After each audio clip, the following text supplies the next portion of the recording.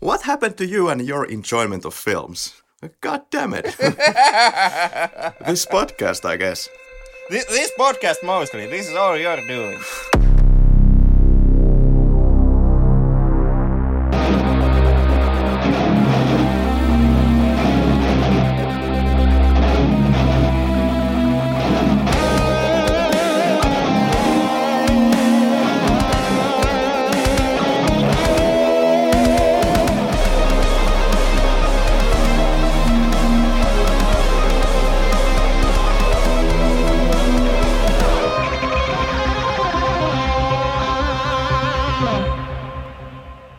What? Once again we are here. What is this? Am I stuck in my chair all the time or what the I guess neither one of us just have any goddamn life. Well, that is me, the lifeless Karri, your host. My co-host is Henrik. Also lifeless. Great minds think alike. I've heard really nice things about this thing called sex, and I would really like to try it one day. But until then, we and the listeners are stuck with us. This God-forsaken podcast. Well, as good testosterone-filled no-life beings, it's time to hunt. And welcome back to South Korea's cinema, which we can't get rid of. You can't shake it off, because, well, it is one of the biggest out there, so don't get me started, Henrik. And most likely we also have some kind of a very limited word view when it comes to actually word languages. Because first we were stuck with what French and Italy for God knows how long, and then we switched to Slavic, and now it's once again it's South Korean Asian language tree. So where do you want us to go? Namibia or something? Well, Namibia would actually be an actual change on the podcast finally. I'll keep that in mind. I'll see what I can do for next week. We haven't touched upon Uruguayan cinema. Is that a joke? No, it's a fact. We haven't done it. And where is the love for the Cuban filmmakers? You make very good points. I'm just asking. Well, yeah. I was about to get to it. We haven't gone to Latin America really, like, ever. So yeah, unfortunately not. Time to fix that soon.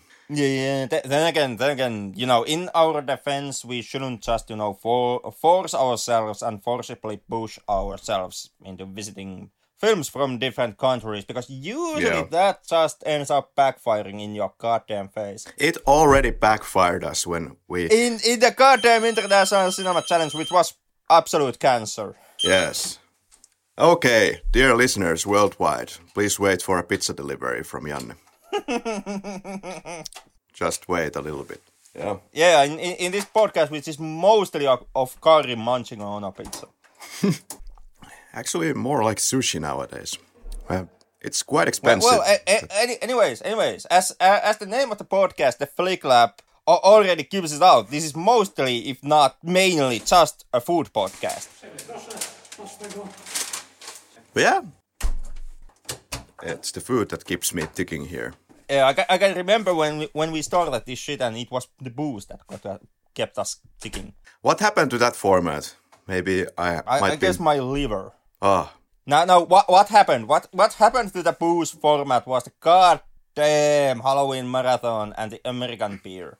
Yeah, I remember Miller. Yeah, fucking Miller. Miller happened. I actually kind of like that. It was kind of like Corona, which has interesting connotations nowadays that work. Tonight's film, we go hunting. Not for food. It's Sanyangui Sigan. Sanyangui Sigan, more or less, in Korean. And means the exact same thing. Time to hunt Henrik. And the question is, hunt what exactly? People. Well, there's just one hunter in the entire film. Who hunts several people. What is so goddamn hard to kind of grasp about that concept? Well, but basically, the concept itself. Well, this is the kind of film podcast where we do delve very deep into films. You can find us on Facebook, YouTube, Instagram, Twitter. Unfortunately... The fucking webpage! Oh yeah, that one. Theflicklab.com. Siellä se asunto on. That is our homepage. And you can easily find all the episodes there. In case you do not, for some reason, use a podcast player for listening to podcasts. You can also go to YouTube to do this heretic stuff.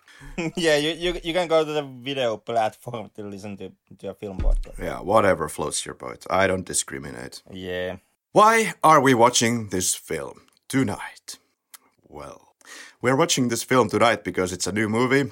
It's on Netflix, it's easy to access, and we haven't touched on any Netflix films. So there's a lot of firsts here. First Netflix movie for us in this podcast, and first heist film. And here I was certain that the reason why we are watching the film is because you checked out The Parasite and you really liked Parasite, and this film actually shares an actor with Parasite. That's one thing. We're kind of riding on the waves. We'd watched Parasite and following on the footsteps of the South Korean takeover of the world, or at least Netflix, which has bought a lot of rights for different new TV series or movies from South Korea. So let's look at this phenomenon. It's almost like South Korea these days really wants to storm Netflix. So they try to produce as much of middle budget tier content, film and TV, just so that it would be more cheaper for Netflix to buy those properties, and this way South Korea, also maybe Japan, would get a larger foothold on Netflix's library. Well, fortunately, we're looking at a very high quality level movie tonight, but unfortunately this film was suffering from this friend of ours, COVID-19. The film was supposed to be pushed out on February 26th in theaters, but it wasn't, and it was delayed in the far future. But then it was informed that Netflix would get the exclusive distribution rights worldwide. The film first premiered at the 70th Berlin International Film Festival on February 22nd, 2020, and it was the first Korean film in the festival's history. So it was delayed due to Corona, and then they wanted to release it on Netflix, and a release date was provided.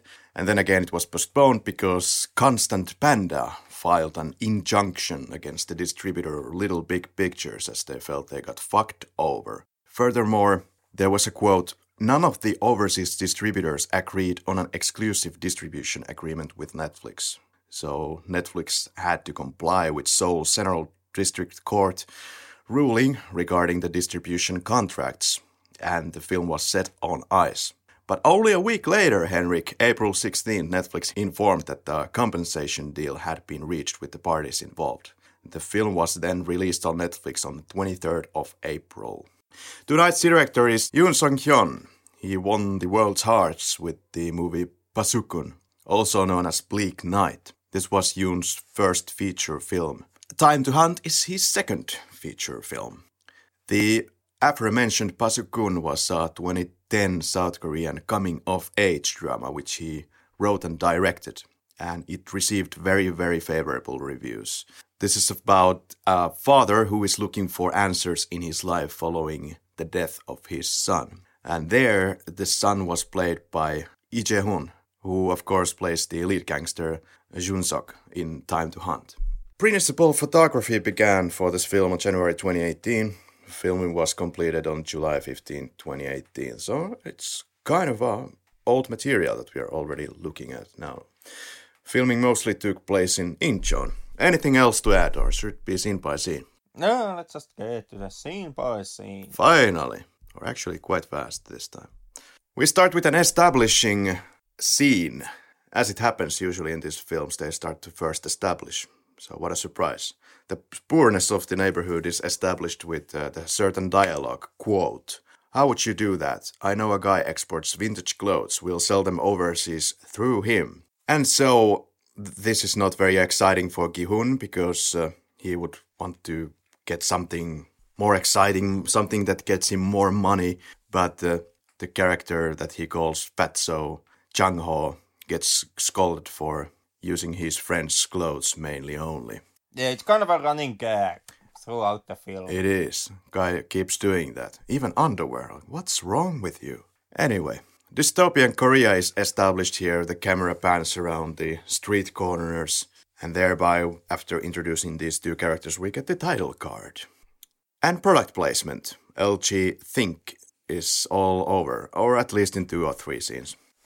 We get a lot of protest shots throughout the film. Here's one: riot police, wall graffitis, emptiness of the streets is something very prevalent. It is actually like emptiness of places is really prevalent throughout the film, to a point where I'm actually looking at the film and I'm questioning, is that you, my old friend, the budget? And the budget goes, yeah, most likely that was me.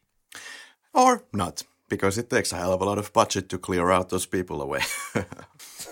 I don't know. Then again, when I look at the film, what I see is actually pretty cheap filmmaking when it comes to the locations, and also the surprisingly empty spaces and the lack of crowds, even though this is supposed to be a nationwide or a countrywide kind of a problem that they are dealing with. So you're saying that this is somehow surprising that, we have a dystopian South Korea where people have one that is basically worthless and people are not on the streets buying things. Yeah, boo-hoo-hoo. Of course they are not buying things. I'm saying that we are supposed to have South Korea, which is a major city of billions of people, and then you see the large crowds of 20 people. And the film only takes place in pretty much shipping yards, empty building sites, but pretty much, areas where you can kind of easily believe that these places have someday been something in the real world and now they are just, abandoned, maybe belonging to city or the national government, and they are just cheap to rent. Kind of a stunt that, American B-movies like to pull off constantly, like renting an abandoned school building, because you can get that for like $200, and then you just, shoot your film or a large number of scenes there. There are really not that many locations in this film. And what locations you have are mostly derelict. As they should be. If people die away, if there's a lot of crime, people leave their houses, everything goes out of order, buildings don't work. So I don't understand what's your problem with the derelict school buildings, sub-buildings, because... Did the people die away? Well, because possibly. The film doesn't say that... Well, possibly, yeah, but the film never says that they died away. What? Or they moved. We are still talking about a goddamn major country, and it's more barren than goddamn Finland. I mean, what gives South Korea? What the fuck are you expecting? It's a situation where their coin is not working anymore. They can't buy services. They're staying indoors. Goddamn homeless people on the goddamn streets, man. Well, maybe they... Homeless! They died! Well, the film doesn't establish that. I just established that. God damn it. The film doesn't even establish the financial crisis that they are supposed to face. It barks on how won is worthless and South Korea has hit the financial crisis, but what is the financial crisis that they have hit? Well, that's important, right? We know... Well, I was kind of interested, what went wrong? Why is South Korean economy all of a sudden boo-boo? Things happen. And the film is kind of just, one day economy boo-boo. And that's about that.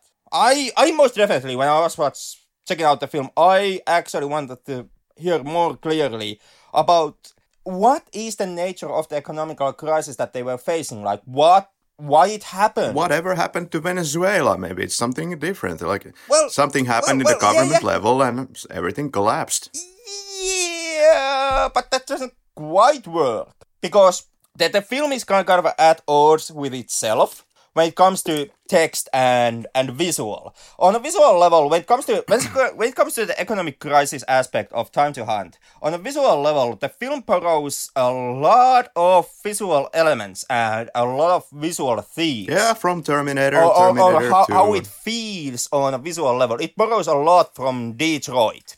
During the time when General Motors left the Flint, Michigan and closed its factories, leading into a massive unemployment and, basically the rising crime rate and stuff like that. That's what the film says on visual level, but on text level, it Well, my understanding is that it's talking more about hyperinflation.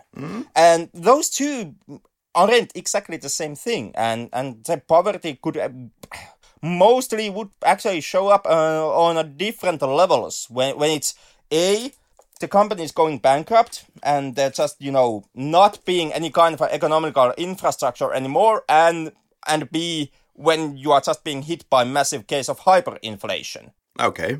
So which one is it, goddamn? Well, it seems like a supermassive hyperinflation to me for reason X, which I'm not too interested to delve any deeper than that. Well, but I would have really wanted to know, why is hyperinflation? And why does it actually look like Detroit after General Motors left the area? What? Why not? You're showing me one thing and you're telling me the other. So finally, when South Korea gets its shit together and they're doing more different kinds of cinema with the more visuals, and then you're complaining that, that they're just borrowing things. Yeah, sure, they're borrowing things. Everybody's fucking borrowing things. But it doesn't mean that it doesn't make for a very interesting environment for the film. It kind of means, at least in this film's case, to me, it means I would have wanted to know more specifically the nature of economical crisis that South Korea is experiencing in Time to Hunt's world. But you know what, Henrik? You're not getting it. Yeah, I'm not. because the film, I guess it looked at the dictionary and found the word establishing, and then it was, well, we found it. And that's about it.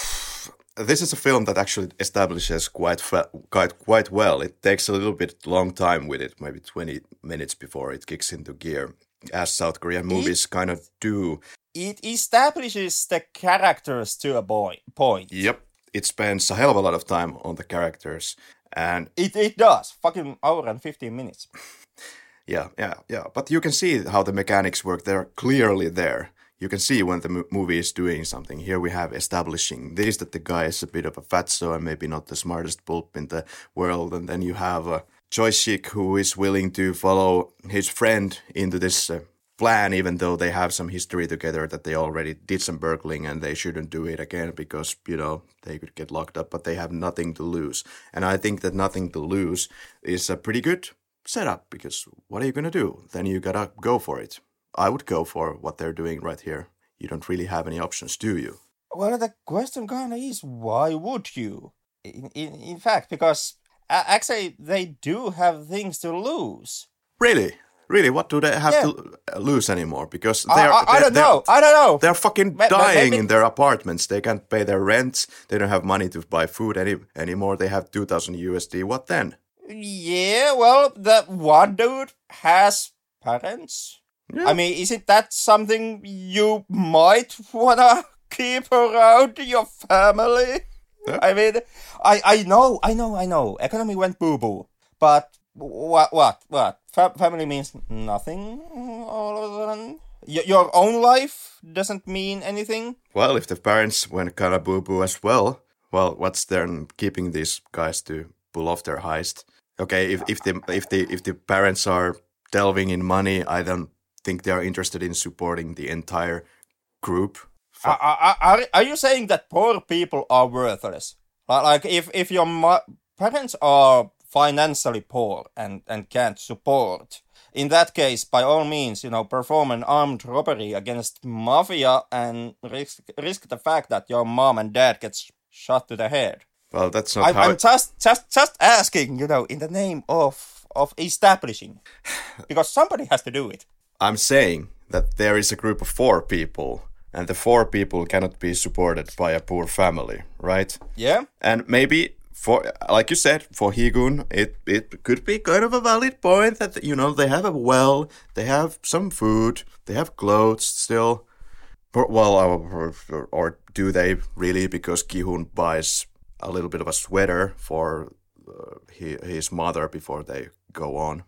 But anyway, if there was anyone who would be benefiting from the family environment, it would be Ki-hoon himself only. Yeah. So Ki-hoon has something to lose, his goddamn family, and well, this is something where once again the nature of the economic crisis kind of shows up, because they establish that there's still brands. Brands are valuable in South Korea. So there has to be some kind of a export-import with brands in order to keep the brands up. Also, the sweater that Ki-hoon buys for his mom looks pretty new. So I'm guessing clothing industry does exist still. So people sell clothes. Yeah. There are grocery stores. So there still is money going around. Of course. Some people even have so much money that they can go to a gambling den and gamble with US dollars. What? So basically, there are rich and poor, and there is some industry still going on in South Korea. Oh, of course there is. It's Yeah, mainly... so why not start a business? Why not get a job? Well, you know... Asking for a friend. Asking for a friend, there are countless of streets with empty buildings that have had once clothing stores, bicycle stores, whatever you have. You can't work in these places because they are shut down. Starting a business under these conditions, when you can't even trust the establishment, you can trust the police force, you can't...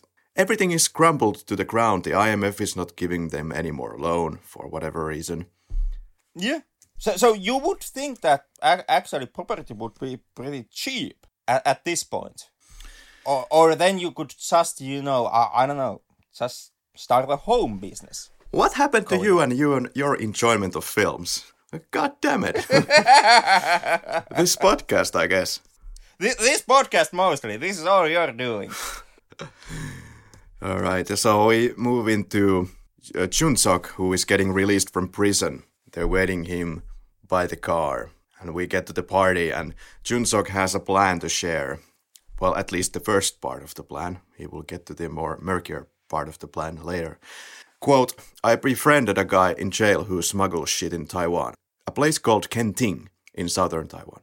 There's emerald-colored ocean, palm trees, and endless sun. It's just like Hawaii. No, exactly the same. So, if Chun-sok travels there, the smuggler will help him to settle by touristy operations that he's running. And the smuggler owns operations related to bikes, car rental business, shops, diners, so many businesses. And all legal. Oh, of course. And but the income here is the main point. It's not about if it's illegal or legal, right? Just it actually is. It is hugely important here because the dude makes $8,000 in a month through legal business, which means that the money he makes is actually safe and secure. Mm-hmm. That the government lets you have your 8,000 grand your 8 grand you make in a month because you make it the legal way. If you make it through, I don't know, truck trade, in that case, the government is more starting to confiscate your valuables and your assets, also your money. But they are more relaxed and more letting you keep them if you make them the legal way, which is kind of also asking if you make 8 grand in a month through legal businesses. Why do you do all this criminal shit? Because you can't get to Taiwan without robbing the gambling place. You have to... No. I'm talking about his friend, the Taiwanese friend who he met in prison, who has all those tourism businesses going on and makes 8 grand in a month. Yeah. Like why do you land yourself in a prison when you can legally make 8,000 a month? Well, like if I would make 8,000 a month, I would keep doing my legal shit and I would stay out of prison, because in prison you can't make 8 grand a month through legal shit. Well, we don't know if it's illegal or legal shit. It's probably illegal shit. And we're talking about Taiwan, for fuck's sake. God damn it.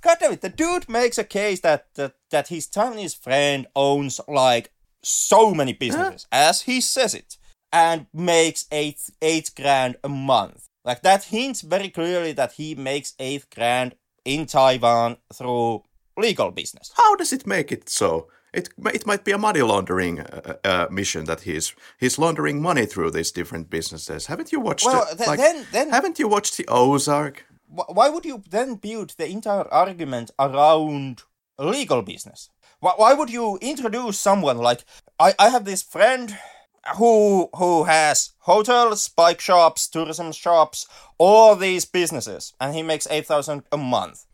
Because he's too dumb to know if it's illegal or legal. He just wants to get $8,000 a month. It's probably super illegal. Well, yeah. I can actually see that argument. I can see the argument of too dumb, because this is also a character who met a dude in prison, and in prison the dude told him, outside of these walls I make a fucking fortune in a month. I'm rolling in money.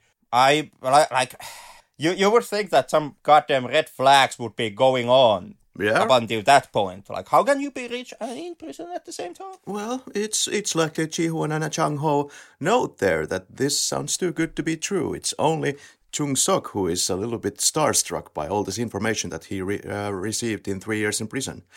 And now Jung-ho asks again, where is this place? Having kind of a short memory or some kind of a seizure going on. It is indeed. If Jung-ho is still wondering, it's Kenting in southern Taiwan. Jung-ho is apparently wearing also the other guy's underwear, or that's what's suggested, because the guy keeps stealing everybody's clothes. Anyway, this whole plan is kind of a Shawshankian in nature. Get out of the country and get some money stolen, or get to some kind of a money stash, and then start life anew somewhere far away where you have palm trees and a paradise. Yeah, except in Shawshank, the dude had a plan. Okay. Are you actually undermining Jung-suk's plan that he has been building in his head for 3 fucking years? Yeah, I'm actually thinking, and when I was watching this film, I was legitimately thinking that the dude should be in prison for another 3 years, just so that he can, have extra time to figure out his plan 1 or 2 times over. Come on. It's pretty well planned out, actually, the whole heist part. The heist part is well planned. It's a goddamn clusterfuck. The heist part is an embarrassing mess, which does work in the film's context, because the film points out that the 4 of them are amateurs, and not in any way professional robbers. And that's precisely why the heist actually works, because when you look at the heist, it's just... It's kind of a mismanaged, and it's a clusterfuck of stupidity. Really? They first of all, they have a car. They change the license plates. They make it painted in a different color. They painted a black car black. Jesus fuck! What? Come on. And it's black. They paint the car in the same color to give it a cover paint. Are you Christ? Sure? But they also make the time, how much it takes from those thugs to get from point A to point B, which is 3 minutes. Of course, it's really stupid. Why would they be so far in this other building? Taking over the gambling security business and not being in the actual building where they're supposed to take control. Well, you could make arguments, of course. Okay, potential robbers comes into the gambling casino, and they do not understand that there are also some other guards out there that could be released in a few minutes into their asses before they get to leave the premises. And that's kind of what happens here, because they don't get out in time. Yeah, they also don't get in time because they wasted time in... When they refuse to start using force against the security guards right away, they spend like 30 seconds of the 5-minute window when the 2 security guards are just standing there, and they are just shouting at them. So get on your knees, get on the ground. And then finally somebody realizes to fire a warning shot at the air. That's also the magic point when the dude who were supposed, or the guy, Fatso, who was supposed to hit the money vault, finally actually starts to advance towards the money vault. So time was burned also there. Also, the poor Fatso has to actually keep an eye on the cashier lady as she empties the money vault, and also, make note within his limited time window to take the hard drives for the security cameras. I would have put in 2 guys to the cashier's place. One keeping an eye on the cashier and getting the money out, and the second guy quickly grabbing the hard drives and then maybe falling back to keep an eye on the gamblers. Well, it's not like the movie's trying to hide this fact. It's actually trying to establish that this is a bit of a fuck-up in the making. And Yeah. They do, and because of that, it works in the film's context. But you are the one who proposed to me the question: how do they fuck up? And that's how they fuck up. Yeah. That's right. That's okay. A few fuck ups. Fair enough. You got there going. Fair enough, indeed. Yeah, we see a lot of drugs and guns everywhere. We do see people there, and sometimes not millions, but quote, "Why are you not bringing up our money to paperweight?" Chun-suk asks, and this is where the full stop break hit happens. This was absurd. Why would you do that? But anyway, they discussed how the money is now worthless, and Chun-suk's money has become worthless. The cash value has collapsed like a mofo, and currency exchanges are currently illegal. And that's exactly what happens in countries like Venezuela and stuff. They don't want to make people actually prosperous. They want to protect and serve their own currency. Well, dealing a hyperinflation situation is actually quite difficult for the nation. That's why you shouldn't, like really, in real life, if you're a country, you shouldn't just, start the money process and just press a shit ton of money. Because Venezuela, and I maybe Time to Hunt's case is where that eventually leads you. When you actually land yourself in hyperinflation, that's really difficult. It's not impossible, but it's really goddamn difficult to fix the situation after that, because you just crashed your own currency, and your own currency is basically all the economical power that you have. To fix the situation, I would say you mostly need the help of all the other countries. You need governmental loans and stuff like that. Especially in Time to Hunt's case, the loan also is out of the question because IMF refuses to give any more loan to South Korea. But re-establishing the value of your currency once you've actually crashed it, that's really hard to pull off.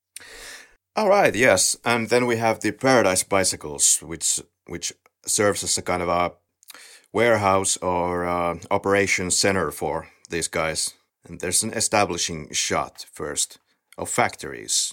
I found that the establishing shots and the camera work in general is one of the best parts of the film. Like you have a yeah, most definitely. Yeah, well, at least we level on there because establishing shots usually, even though we get kind of exciting establishing shots nowadays with all the drones and shit, here you have a sequence that probably was played in reverse, or maybe the camera was going in reverse, I don't know. But it's kind of interesting how the camera moves in unconventional ways. It goes backwards, pulls out, it goes sideways in a tilted fashion. And the cinematographer, this is a first-timer called Lim Bon-jun. So considering that, it's a time of applause because this is some of the best camera work for this podcast in a while, even though we have gone through a lot of great cinema. All right, let's talk about the actor profiles a little bit. So we have Lee Je-hoon. He started his career in indie films, went to appear in commercial films. Thereafter, The Frontline 2011, My Paparazzi from 2013, several TV series like Secret Door from 2014. Studied in the School of Drama at Korea National University of Arts. In the beginning of his career, he appeared in several indie films. There was this queer romantic film, Just Friends, ? Which was a short film that ran for about 30 minutes, if I remember correctly, and caused a ratings controversy in South Korea. And it was a special one, as there are very few Korean films that depict homosexuality, let's say, realistically, and this is what this one aimed for. Not all of this stereotypic bullshit that you usually get. He has starred alongside the veteran actor Han Soo-kyu, who we know in this podcast from Shiri as the lead actor, with Han Soo-kyu in The Pavarotti and The Secret Door. And apart from Time to Hunt, there's another film starring him, scheduled for 2020 release. It's called Tomb Robbery. He has done some refugee camp work. He donated his time for relief activities in Tanzania in March 2016. Good guy. On June 5th, we will know whether he will win the Best Actor accolade for Time to Hunt at the 56th Baksang Arts Awards.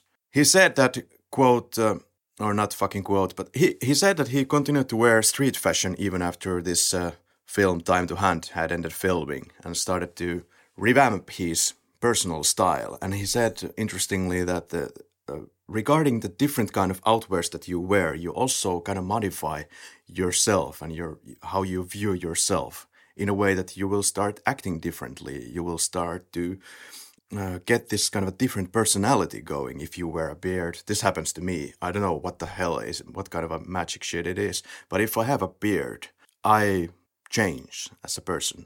Watch out for that. So that's why I usually don't have a beard. What about you, Henrik? Do you get psycho when you have a beard?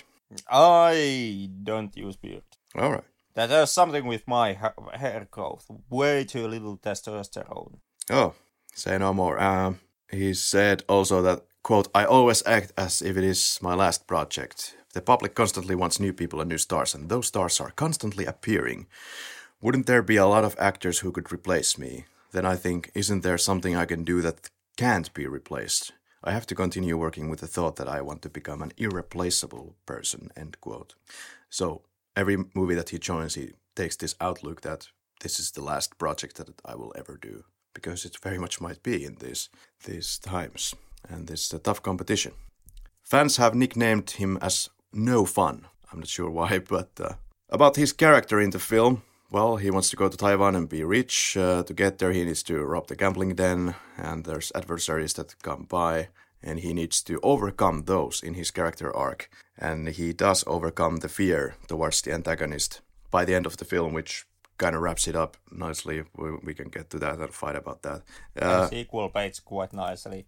That too. Then we have Choi Woo-shik. This the Korean-Canadian actor that the world knows mostly for the film Parasite. And Train to Busan. Train to Busan, yes. They don't know him enough, as for some reason the individual actor and their performances haven't really received enough attention after Parasite, even though Parasite works precisely thanks to its performances, which is a kind of a curious case. The studio that he has worked for was never really into pushing this guy out there, like give him the attention that Choi Woo-shik deserves. And he did just recently change studios, or the agency that he was working for, because it was going nowhere. He was doing great lead roles and should have gathered a lot of attention, but he was just going nowhere career-wise. Until now, with flicks like Time to Hunt, and he is much more happier what is going on in his world. I don't know. I mean, you know, his castings still make him Ho Bong-joon regular. I mean, he on top of Parasite, he also appeared in Okja, which is a film that also now streams on Netflix. So now, yeah, there are two Ho Bong-joon films. There's Train to Busan. I wouldn't say that his career necessarily is at dead end and he's completely faceless. Also, when it comes to international cinema markets, because of those films. Yeah. I just know that he never was satisfied with the company that he was working for, and he has done a lot since 2010. He has been in quite reputable TV series and movies. Yeah, he was the truck driver in Okja, the movie about the super pig who gets stolen from a small village. It's like a plot idea. It was absolutely outrageous, but I checked it out and I enjoyed it quite a bit. He had a pretty funny part as the truck driver. He decides to support the protagonist all of a sudden and acts against his employer's will and has some great lines there. In 2018, he also appeared in The Witch Part 1 Subversion. It's unknown if there will actually be a second part. And I was wondering if it's even something that they have in the cards, but then I watched the movie and clearly yes. But, it's been quite a bit of time since that came out, so I'm not sure if they're gonna move on with it. It received a bit of a mixed reviews. It's about people who have supernatural witch powers. Choi Woo-shik plays the evil character there. Yeah, so if you ever wanted to see how a kind of a Korean puppy boy face converts into an evil witch, look no further than that. And that part of the film actually worked. In 2019, of course, Parasite, say no more. Yeah, we have said a ton about that film. Maybe not get back with Parasite.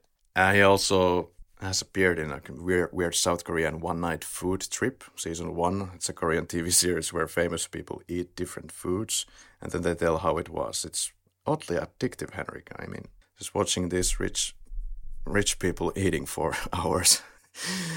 Yeah, somehow I have a strange feeling I'm most definitely gonna skip that. Watching some rich assholes just, stuff their mouths with food. Yeah. He was asked why he chose the role in Time to Hunt, and he said, quote, "It was a side of me I couldn't show everyone before. I was also excited to see the process of how the movie would be made together with the director and the rest of the cast. The way I looked in the film was a good fit for Je-hoon. At first I was worried about my hairstyle. The picture that the director gave me for a reference was a picture of Leonardo DiCaprio when he was young and playing a rebellious character. So I was worried because it was very different from me." End quote. And then he laughed and still added, quote, "However, it seems to have come out all right in the film, so I'm satisfied." End quote. He also said, "After the opening part of the film, I often had to act horror-struck and nervous, so I worried about how to show that fear in different ways. I thought it would be weird if I kept making the same face, so I decided on a level of fear for each scene. But ultimately, more than me deciding the level of fear, it was the sweaty makeup that had a greater effect. I don't play youthful characters on purpose, but I think there's a lot of charming in being able to show how they grow and develop. When that character grows up, I get under the illusion that I'm growing up with them as well, just like director Bong Joon-ho told me. You look sad. I think the image suits me as well." End quote. His friends Park Seo-joon and Park Hyung-sik watched Time to Hunt as well, and Woo-shik said about that, "One of the advantages of a film being on Netflix is that people can watch it even if they're busy and can't go to a theater. My busy friends also took the time to watch it. They complimented me a lot. I swear a lot in the film, and I think that was impressive for them. They kept mimicking my lines and teasing me." End quote. And for some more details, Park Seo-joon is a very, very good friend of his. They've been so friendly together that it has even sparked gay rumors, but they are simply really close friends. Park Seo-joon is the guy who did the cameo in Parasite as Min, as the well-off student who gives his teaching duties over to Woo-shik's character. Apart from Jun-seok, the other characters don't have as deep character development, but more or less Woo-shik's character in this film has the same goals as the lead characters. So wants to pull off the heist, but he has parents, so he needs to protect them and decides to do it so finally at the end. But a dynamic character as well. We get to the gambling house. This place is a little bit hard to access. They have to take the elevator, and they sit at the table. There's Jun-seok, who sees the safe that is being opened, sloppy casino, really, where are the blinders and all. And Sang-soo happens to work in the gambling house. So Jun-seok uses Sang-soo to the best of his ability. There's a discussion about the Sang-soo, how he owes money to Jung-seok in the amount of about $8.2K in dollars, but he wants it really in dollars, not in won, of course, because it's worthless. Says he wants 10,000, which includes the interest. Now we're getting the rest of the plot or the plan that Jun-seok wants to run here. So casino is the target, run by small-time thugs. Ki-hoon says that a better idea would be to rob a bank and then be thrown back to jail, but Jun-seok is not listening to any of that. But he has a very good point, that the gambling houses are easier than banks in the sense that maybe the cops will not be on their asses with such of a velocity that they would be if they would be robbing a bank. And they would be harder to track because, illegal business and people robbing illegal business illegally.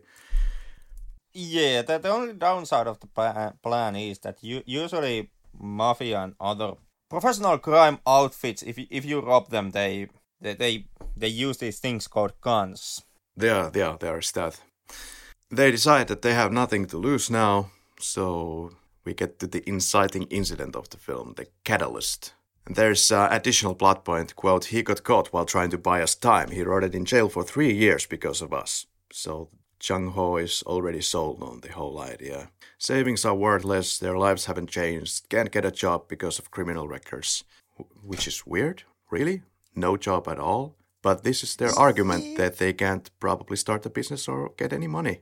Yeah, it is a bit weird. I can see that you can't get some jobs, like for example, governmental, security, police. Those lines of work most likely are cut off from you because you have criminal record. That's how it goes in Finland also. Like don't do serious crime or you can't be a cop. Makes perfect sense. But all work, factory work, that they also check your background in factories, and they do make the case that they have owned, or at least their mom has owned a business before, because there is the whole notion of the old bike rental shop, which is now defunct. So that they have been able to have jobs in at least in some capacity, and why can't they do it anymore? Why is the criminal record so all or nothing deal? And why exactly do they have that criminal record? Like, what?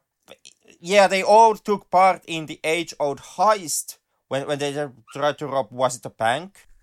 But the only one who got caught and did jail time was just, the main guy Jun Seok. I read it as that they had all done jail time, but only Jun Seok was there for a longer period. Yeah. I don't know. Could be. But it's never actually established that the rest of them would have also been in jail. Like that they were even able to keep on the what they called the paperweight.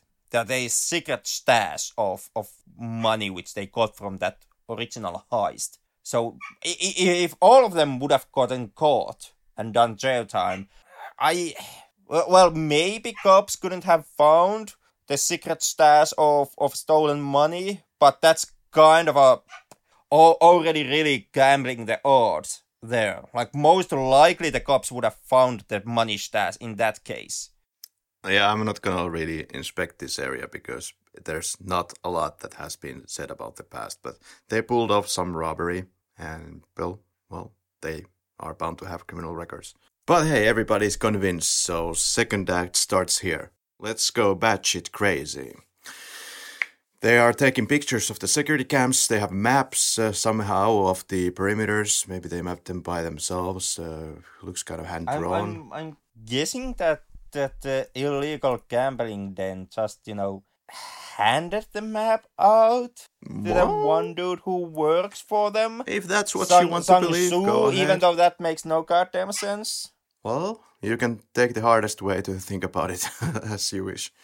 Well, most likely the most logical explanation for that, even though the film doesn't say that this is the case, but most logical would be that since it's on governmental land, most likely the buildings, it means that there's a record on governmental archives about the lands and the mapping of the area, and they could just get a map from there since those archives would be public. Oh, that's how it goes in Finland.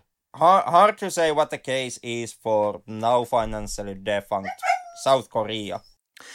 And for some reason, the perimeters are not properly secured. The roof is not secured. Fire escape through the roof to the warehouse to the gambling house is perfectly all right way to access. We have quite notable music, which I was kind of fancying. But they also find that there are 6 guards. And Gi-hoon and Jun-seok take out the guards, and Sang-soo and Jang-ho are to take care of the other end of the gambling house. And once both ends are secured, they are supposed to get to the safe, and a gang outpost is not the gambling building, but it's about 3 to 5 minutes away. That's a weird point as mentioned. We get to the arms dealer, and it's something that should be taken into context here, that South Korea does not have the equivalent of the United States when it comes to the Second Amendment there. Instead, there's a strong enforcement of strict gun control. So even if you own privately owned weapons, you need them to be stored at the police station. And therefore, the fatal shootings hardly ever happen. So this is a big deal. The arms dealer and Jun-seok know each other. The arms dealer has also a twin brother, as we will find out later. Has K2s, M4s ever used any of those guns? Especially seeing my location, it's kind of can't comment on that. It might raise some questions if I would hypothetically say yes. Well, do you know what other kind of raises questions here? There's this arms dealer, and we do not actually know if any cash was involved in this transaction. That the guy just hands them the guns, and then Jun-sok says that thanks for trusting me and giving me the guns. It appears to be the case, especially since you already mentioned the extremely strict gun laws in South Korea, which would mean that, well, the illegal arms dealer would take extremely heavy risks here. Right. Because illegal arms dealer, and B, because, well, anybody who would be waving any kind of a gun would kind of stick out like a sore thumb because of the strict gun laws.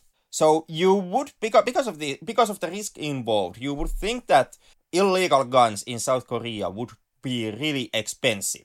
And the film makes a clear point that they don't really have any money left, or what little they have is not even enough to cover the rent on their apartment. And on top of... it kind of lends a lot of weight into this take that the arms dealer just, gives them the guns.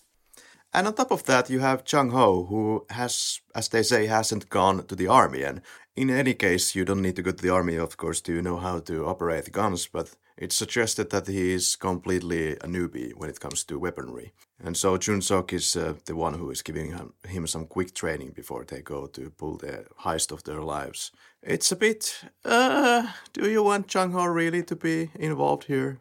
But he's the guy who is given pretty much the biggest responsibility, taking the security camera footage, hard disks, and heisting the safe. Yeah, like the poor guy basically has to carry almost the entire heist on his shoulders while his friends just stay back and, well, guard the few security guards who already are in zip ties, making them pretty much defenseless, and then just some complete randos who most likely are unarmed and are there just to have a good time, therefore the least likely to cause any trouble for our main heroes.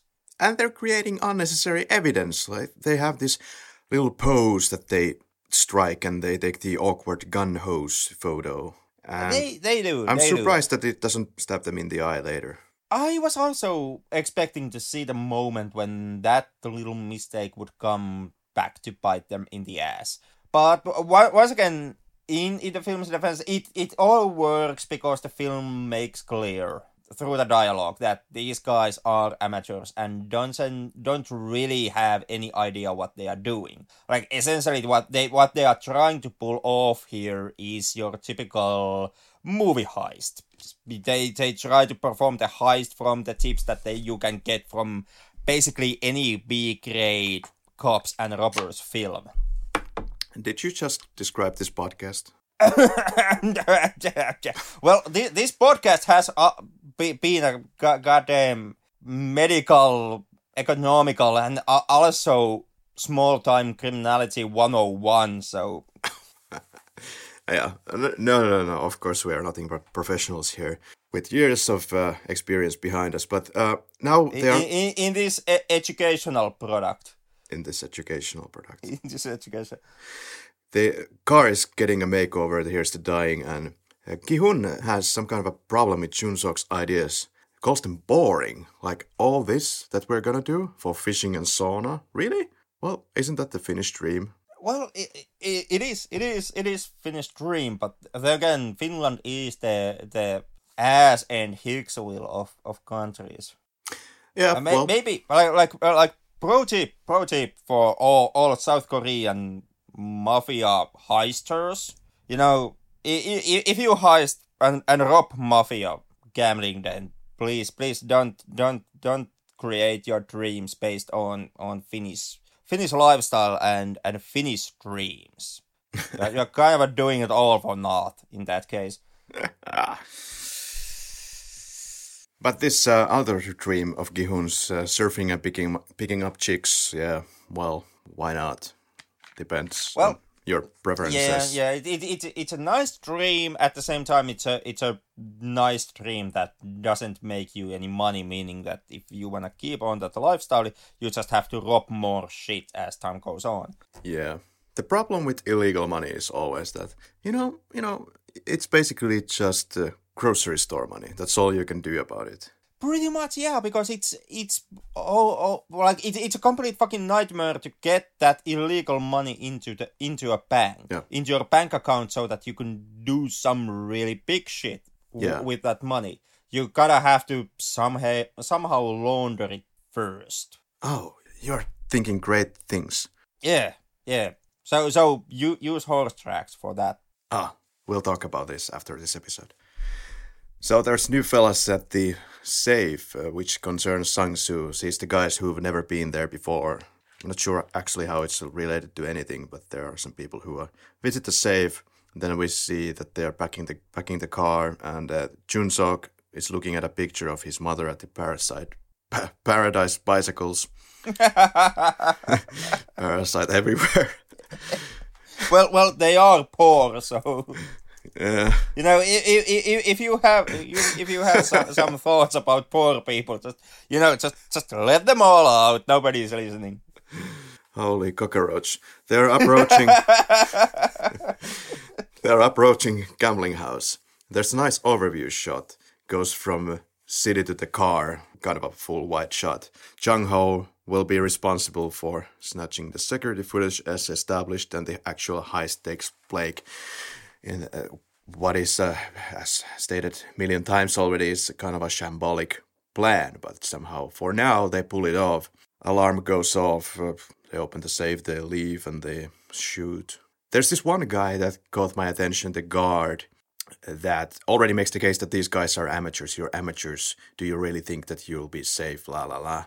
And this very kind of Asian thing, when you're listening to somebody and you know that they are right or they are above your authority level, then you are not able to, or you shouldn't look them in the eye. The guy looks elsewhere. But it's only after the guy starts to piss him off enough, he switches his eye focus back to the guy.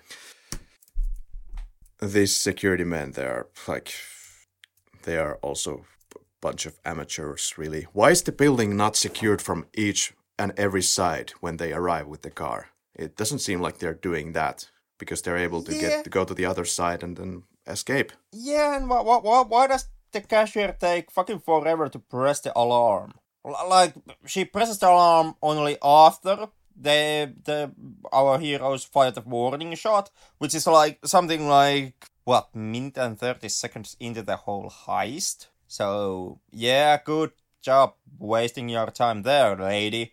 And also the other guy, the one who is, I'm guessing, kind of in command of the cashier, and who has the revolver stuck in the drawer. He also just kind of sits there and never actually takes the gun out. Like, most likely the door to the cashier is by default would be locked, or at least there would be a capability to lock the door, and you would have a gun. So, and all you would have to do is just, make sure that you hold off the robbers for 5 minutes for the security to get there. So, seeing how usually Mafia kind of punishes you with death if you fuck up these kind of things, you would kinda expect the in-command dude to just, whip the gun out, fire the alarm button, and then lock the door, and just, barricade into the vault room with all the cash, and just try to hold the robbers off for 5 minutes. Yeah, and at the moment when they're sweating like pigs and they're about to blow off the lock that is holding the big door that gets them into the gambling house, once they finally shoot the lock away, they actually are expecting that the lock will actually break from this first impact. Well, okay, movie magic. But then afterwards, there's a lot of seconds that go by, Henrik, and the security people, who seem to be just perplexed by the situation for more than 5 seconds, could have taken the situation at hand. At least they could have taken an aim towards the door where they're approaching, but none of that happens, and they completely lose the momentum. Yeah. Celebrating once they get out of the building somehow and run to safety and take the car and somehow nobody gets shot and they do not hit the tires as usually you would do if you have brains. They don't. They go celebrating now as the gang and there's the joke about the CCTV material that Jang-ho is playing with the guys that possibly he didn't even take them with him, but he did. And they're so relieved. Cut to this antagonist of the night, Han, who is interrogating, I guess, like 20 plus people. This one guy says that I think I can take care of this, and therefore, but he only gets a bullet to the head immediately. This is a kind of the most shocking death of the film. It's just there, poof, and the guy has filled some kind of a swimming hole or whatever kind of a factory place this is. This deepening. There's like 20 people who have been put into body bags already. Yeah, I'm guessing the entire staff from that night has now been executed one by one as a punishment for failing to protect the money. Yeah. Probably all the security people have gotten a bullet to the head. But then again, what about the people at the gambling tables? For example, Sang-soo. They were not invited for this bullet to the head party, apparently. Well, yeah, they're not security people. Fair enough. Looks like plenty of people have been involved here, according to them. Or they want to get rid of people who have not been particularly successful in their jobs. And we get to know that they didn't even get to the main safe, but there was only the exchange safe. But still provides plenty of dollars. CCTV Heart unfortunately contains also footage of deals with VIPs and the list of VIPs and their laundering data. So this is a big deal, and they are going kind of ape nuts. So Han is sent to the mission to recover the hard disks. Yeah, which kind of also begs the question. See, if you are head of a mafia criminal organization and you are making deals with public figures and laundering $1 million of cash, then why the fuck do you store all the discriminating evidence against you and against those public figures in the hard drives of your gambling den, where most likely at least the security personnel can get access into the hard drive, since somebody actually has to keep an eye on the security cameras and, if necessary, go through the security camera footage which gets saved on those same goddamn hard drives. The US public medical care system, why do they lose this data? There's like a lot of stupidity when it goes to data storage. It goes, but you know, the in the defense of medical services, you are talking about the US medical services. Yeah. And US itself is a miserable hell planet where no logic abides, so... Oh dear. Did you hear that, or US listeners? Most likely not, because we don't have US listeners. Oh, we don't? Don't we have majority of them are the US listeners? So, I don't know. I don't follow the goddamn statistics. Do we have listeners? Yeah, apparently we do. 90% coming from the US. Or it's just, Google bot. I'm just, I'm still holding on the case that it's just your mom, and now you have taught her how to use a VPN. So it looks like we get all these clicks from US. I wish I could see the day that her internet usage would be so sophisticated. Sang-soo, thanks for everything. We get to know that the money he borrowed from Jun-suk was for his mother's hospital bill. And he's acting like a gentleman and opens the car door for Jung-suk. They leave the guns here. What? Why didn't they hide the guns, and why are they telling Sang-soo where the guns are? Very, very bad, boys. Yeah, kind of nonsense. Although I do think that in reality they only left that one revolver into their drawer, and they took other guns with them, because later on in the film, once the chase or the hunt really starts for our heisters, they don't go back to the bike shop, and they are still carrying basically half of Vietnam with them. But more importantly, in Han's flat in the next scene, we hear about the IMF, but this guy collects ears, and it's shown to us only casually that there's collected ears on the wall. Kind of love that little nugget of detail. Did you catch that? I did, and I also did pay notice to that fact. It kind of basically all lends into this super duper, super hyper badass hitman dude who Han is supposed to be. Like he checks all the boxes. Wears a long coat, doesn't really talk, is a badass with guns, collects ears, is a master hacker fortune, most likely hacks the planet also a couple of times. I'm certain that if we would get a director's cut of the film, there would also be a scene that would show his katana collection. Workers' demonstration. Gi-hoon's father is there with a big smile. Quote, if you're gonna protest with a smile, then don't, says Gi-hoon. Or, Gi-hoon. That's kind of a good point. I never understood people, especially in Finland, for fuck's sake. They go protesting, or they claim to be protesting something, and then they go into the TV news and look at that beautiful smile that they have on their face. Are you really going to be angry? Or are you just gonna be there casually, like, well, I was just walking on the street, I had my kids with their just pushing my kiddie wagons here while I'm walking. I didn't have anything better to do here. Actually, you are describing a Finnish protester. Exactly. Like, it's not even a joke. I mean, goddammit, Finnish protesters might be the most polite, the least intimidating protesters that you can find from anywhere. They are all there just casually. Maybe someone has a sign if he's like a real badass protester. And the ultra mega giga badass protester might even shout something once or twice, but that's the Finnish protesters, and that's why it's so goddamn funny that the Finnish police in response then has to have all this technical ultra SWAT gear when they meet the Finnish protesters. Jesus fuck. Yeah, sorry, my Dutch friend, I'm not going to pick up your call. We have more important discussions going on here about the Finnish protester mentality. I will call you later. Yes, goodbye. Sorry, bye. That's what a podcast does to you, isolates you permanently from civilization. So at Gi-hoon's, rock to the well is thrown. Well in the backyard. That is the funny joke of the situation. Get me some water from that well. Fuck you. Mother is happy about a shirt. We made a ton of money, so I can buy you anything. Why would you again say that? Yeah, it kind of raises a lot of questions from your parents. Like for example, where did you get all the money? Yep, and the face of the mother is exactly kind of mirroring that. That what the hell did you do once again?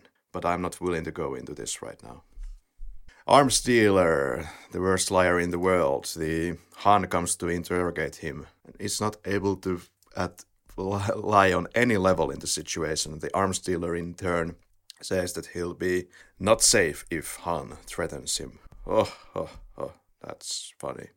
Back to Gi-hoon's, and Gi-hoon and Yoon Suk are about to leave for some business, and Jung-ho sleeps and then wakes up and joins. Of course, this gag is played out later when he, funnily enough, actually dies and is not going to be sleeping anymore, but it's something more permanent of a sleep.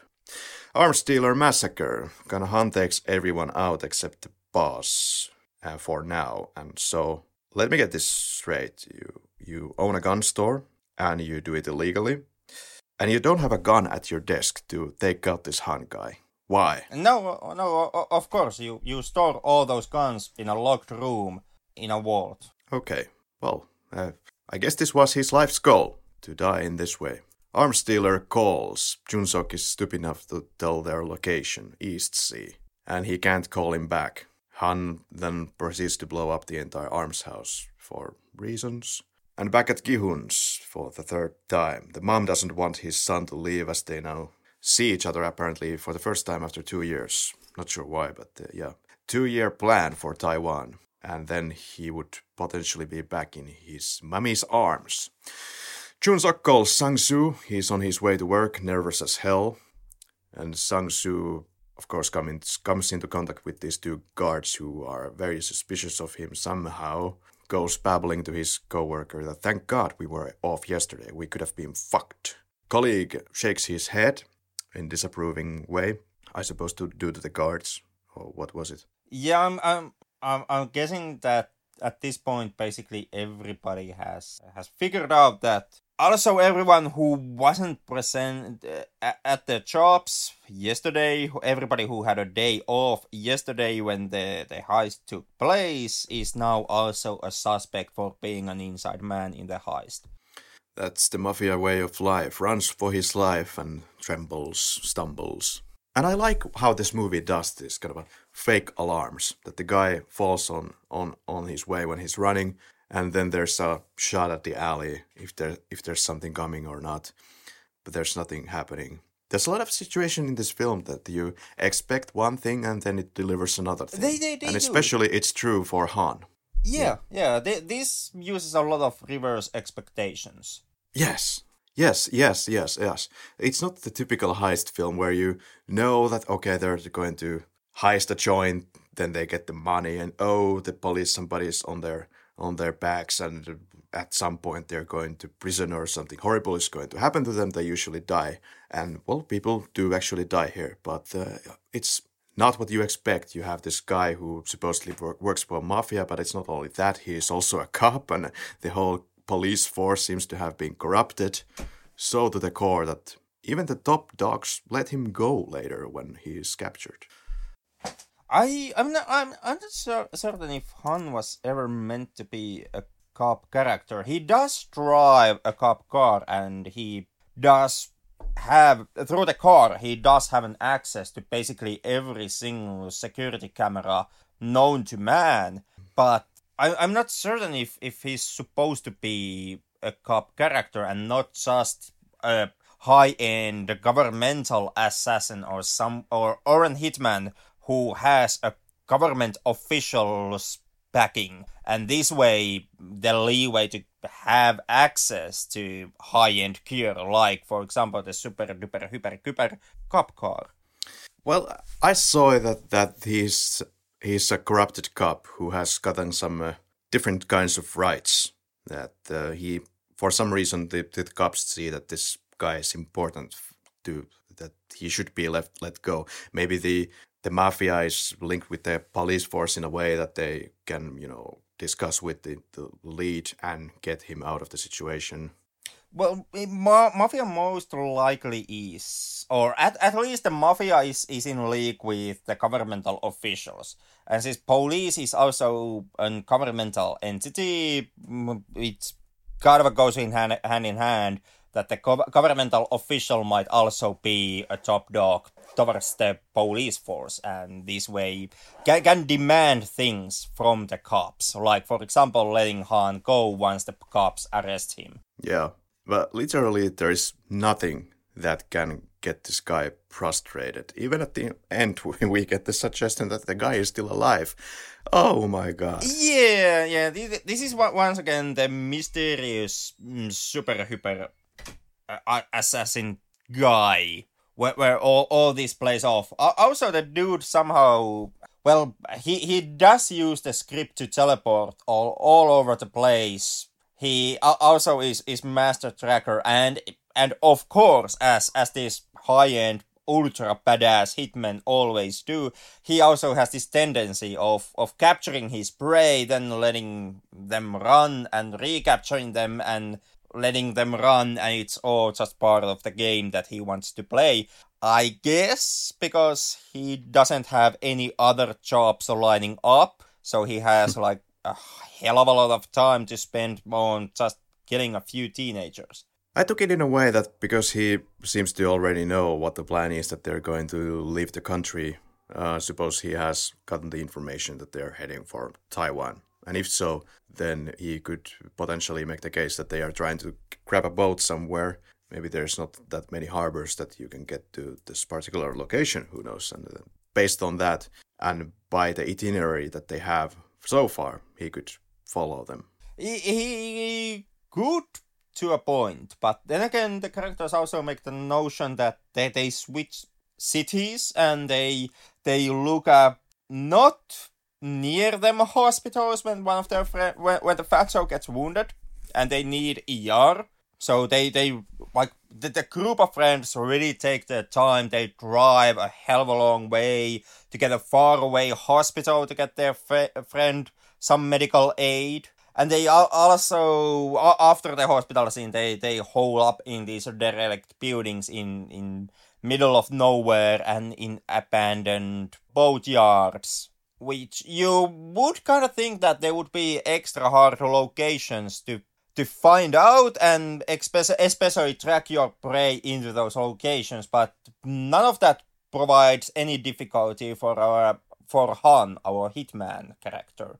You gotta suspend your disbelief a little bit, but let's say that he's able to, as he's driving a cop and has access to cop ingenuity, maybe he's able to track their phone calls.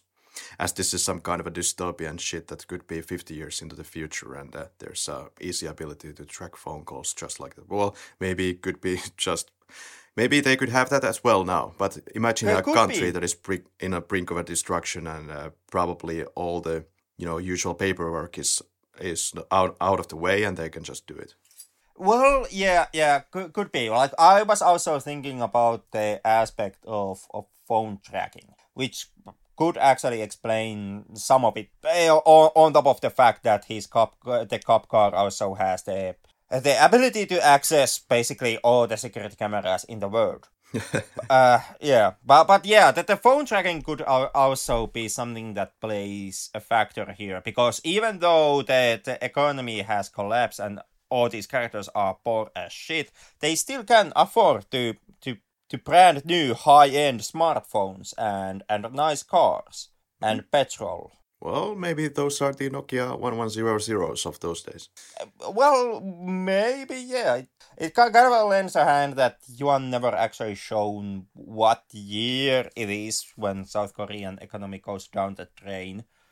Yeah, now they are leaving Gi-hoon's apartment, and the guys, Jun-seok and Jang-ho, are overlooking when Gi-hoon is saying his goodbyes to his parents, and the only one of the bunch who indeed has a family to go to, but indeed, for how long, we'll never know just quite yet. But there's the quote, "What's it like to have parents? You won't feel lonely, right? I've never had a family. I always was alone." And Jun-seok gets teary-eyed and says Gi-hoon and him are his family, de facto. And that is true. This is, let's put a flag here. This is something that they will once again get to in the end point. Remember this will pay in the end. So more character development clearly in the middle of the movie still going on. Sang-soo escapes, or tries to escape. Paradise Bicycles is the location. There's a nice shot at moon. Everything is very red and bloodish here. Money is still there, gun too, but he could not possibly make any more noise with the drawers, so that's probably the reason why Han is there, or he just teleports. He just teleports because he's already kind of as lazily sitting on a chair there. Kind of just, having that badass hitman moment where you let your prey pass you by unseen, and then you make a subtle noise, like flicking your lighter. That's what gives your prey the hint that you are right behind him and you got him. It's real irresistible. Irresistible. Like no badass hitman can ever actually resist pulling these kind of antics. Yeah, none of those electrical cigars or anything. But Sang-soo had the revolver on his pelvis anyway. Like, why not just try to shoot the guy? Be like the Wild Wild West situation. But well, Han is on top of the game. Sang-soo death dream follows. There's 2 death dreams about Sang-soo, and in both cases he is kind of giving hints conveniently. The guys are playing with firecrackers on Nightly Beach. Maybe it's Taiwan or the East Sea location. Who knows?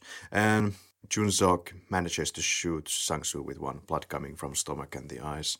There's this scratchy loop music and insect music, what I call insect music, which is very prevalent in the, for example, the TV series X-Files. Maybe that was the birthing ground for the insect music. When there's something disgusting happening, when there's maybe like a cockroach going through your eyeballs, that's when you get the music, and that's there. Waking up, Jun-seok wakes up from the dream, and there's a nice focus pull to the mirror. You don't first know exactly the shape in the background, whether it's Jun-seok in a mirror image or somebody in front of him ready to pull the trigger. So I love this kind of red alerts. Jun-seok goes out for a smoke. Sang-soo is not picking up. And Jun-suk goes into the bar. It's a dark, damn bar. You know, are they always this dark in Korea? I guess it's just the economy, man. I'm guessing it's the economy.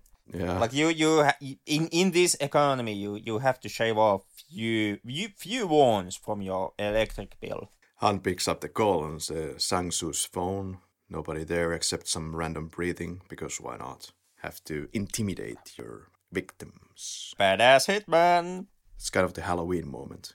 It is. This actually is very reminiscent of horror movies. Like you especially Asian horror movies, you often get these kind of scenes where somebody is getting weird phone calls, and then you have like nothing or just heavy breathing or something like a rattling noise, something like that, just coming from the other end. Yeah. That's it. And this is definitely the moment where this turns into straight up horror at moments, and I kind of like that switch. The chase is on. Yeah, I do also. It takes, like I said, it takes something like fucking hour and 15 minutes to get to this point. But from this point onwards, I do actually feel that the film gets more effective. I do think that the second half of the film is I would even say better than the first half. Oh yeah, I'm on board with you. 100%. They need to get their guns from the trunk because of what had just happened, and the car doesn't start up. Something has been done to it. They decide to snatch one truck from the parking lot. The guys provide cover while Jung-ho is trying to connect the car wiring. Well, there's just a little bit of a problem, of course, with these goddamn connecting car wiring things. At least in the modern cars, even if you connect the wiring and start up the car, you still have the problem of the steering wheel. It's still gonna be locked. So instead, you'd probably have to whack a screwdriver a couple of times inside the key lock and then twist around in an effort to try and break the steering lock. And that would then also start the engine, if I'm getting my shit correct here in the Flick Lab. So if you want to heist a car, just turn for us for help. Yeah. Of course. Note here, we don't endorse this kind of behavior. Oh no, I'm just saying. You know. Just hypothetically, if you want robbery tips and you have some cash, just PM us on Facebook. It won't be me who's answering to that one. Send us money through coffee. That will help us with the motivation. Car alarm shuts down when you connect the cables, apparently. Not quite sure about that. And the car park lights shut off. The dude has a lot of influence in this film. It does. Like, this is where my previous remark of the hitman also being master hacker comes up, because apparently he has hacked the trio's previous car. So now they have to join another car, and he's also hacked the power grid, which gives him the ability to dramatically shut down the lights in the car lot. And dramatically, he is exactly where he wants them to be. They drive out in the right entrance. Maybe there was one entrance, okay. But he's on the way, standing there, and then shoots Jung-ho, car crashes. Yeah, more noticeably, he's standing right in the middle of the driveway, as you do when you are a badass hitman. Yeah. As when you're a badass Michael Myers, this is the kind of teleport stuff that you do. But orders Jun-suk out of the car. Jun-suk gathers his strength during this and stops being afraid towards him. Doesn't show that he's being afraid when he's ready to go. And this impresses him. 재미있는, he says. Interesting. He says this twice. Note this. It's in the beginning when we first see Han. When he gets the call about this whole gig, he says, 재미있는, interesting. First he's impressed by the stolen hard disks, and now the bravery. And because it's all a big game at this point for him, for all we know, he has probably already gotten the hard disks. We as an audience don't exactly, I think, know where they were placed. Maybe they were in the bicycle store, wherever they were lying around. Yeah, we don't know where the hard disks were, but we do, in the end, we do learn that the hitman has already acquired the hard disks. And therefore, when it comes to the whole his mission, kill the robbers, get the hard disks, emphasis on get the fucking hard disk, which has all the discriminating evidence, that part has already been fulfilled, and now he's hunting them just for sport. Or is it fulfilled? It's not worded out. What he says later on this film after the hospital, when they have the call in the police car, he says that he has already gotten what he wanted to, more or less. And I'm supposing that is the hard disks. Yeah, I was that was also my impression, because his main mission that was given to him was to get those hard disks. Yeah. Let's just go with that theory. And so anyway, this impresses the guy, and he gives them 5 minutes to escape as far as they can. This is how did you view it? Did you feel this was kind of too problematic for the plot, or the guy is crazy, so why not? To kind of explain my feelings with this notion.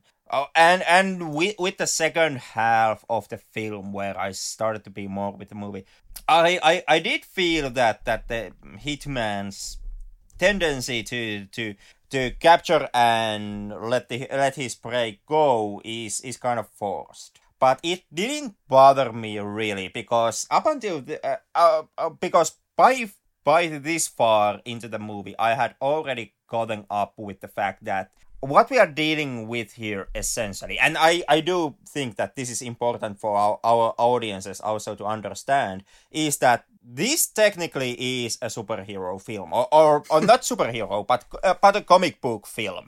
This is kind of a B-grade thriller comic book movie. And that was kind of once I figured that one out, I actually got more into the film, because before I watched the Time to Hunt, I had gotten all this hype, how great this film is, how realistic it is, how action-packed it is, and it's not really any of those things. It's not terribly realistic in any way. Like the realism goes out of the window pretty far and goes down with the bathwater. And also, there's not that much action in it. So for a long time, I was kind of waiting, when does the realism kick in? When does the hot shit action start? And when I finally noticed that what we are dealing with is a comic book movie, after that, I was more okay and more in line with the movie. And what happens in the movie, the little inconsistencies and the lacks of realism, they didn't anymore bother me, because now I was with the vibe that this is a pulpy thriller comic book film. Yeah, this is something that we tackle in this podcast every now and then. For example, we have films like Moonraker. The question is whether you want to suspend your disbelief or whether you don't. Or I don't know. It's always kind of a hard edge to dance on, but I guess everybody kind of understands you have to suspend your disbelief when you're watching something like Moonraker. But the second question then is, was it entertaining while you did suspend it or not? Yeah. And because of this, I am emphasizing the fact that this is a comic book film. Because a lot of the reviews I came up with were emphasizing realism and the action-heavy nature of the film, which in my opinion, all that hype gives you, as an audience member, all that hype gives you the wrong impression of the film. It kind of it fuels you not to suspend your disbelief when it comes to the film. It kind of primes you to be more with this, this is gonna be realistic notion. And that's actually harmful with this film's case. And because of that, I would actually recommend it, that when you come to this movie, just let all that hype go. Just forget it. Yeah. And just, approach this as, like I said, as a comic book film. And with that notion, you can actually suspend your disbelief and you can enjoy the film a hell of a lot more. I enjoyed Time to Hunt much more on my second viewing when I was already figured out what type of film this is. I was really kind of against the movie or during my first go, because I was still caught up with all the hype nonsense, and I was just expecting, like, when does the hype pay off?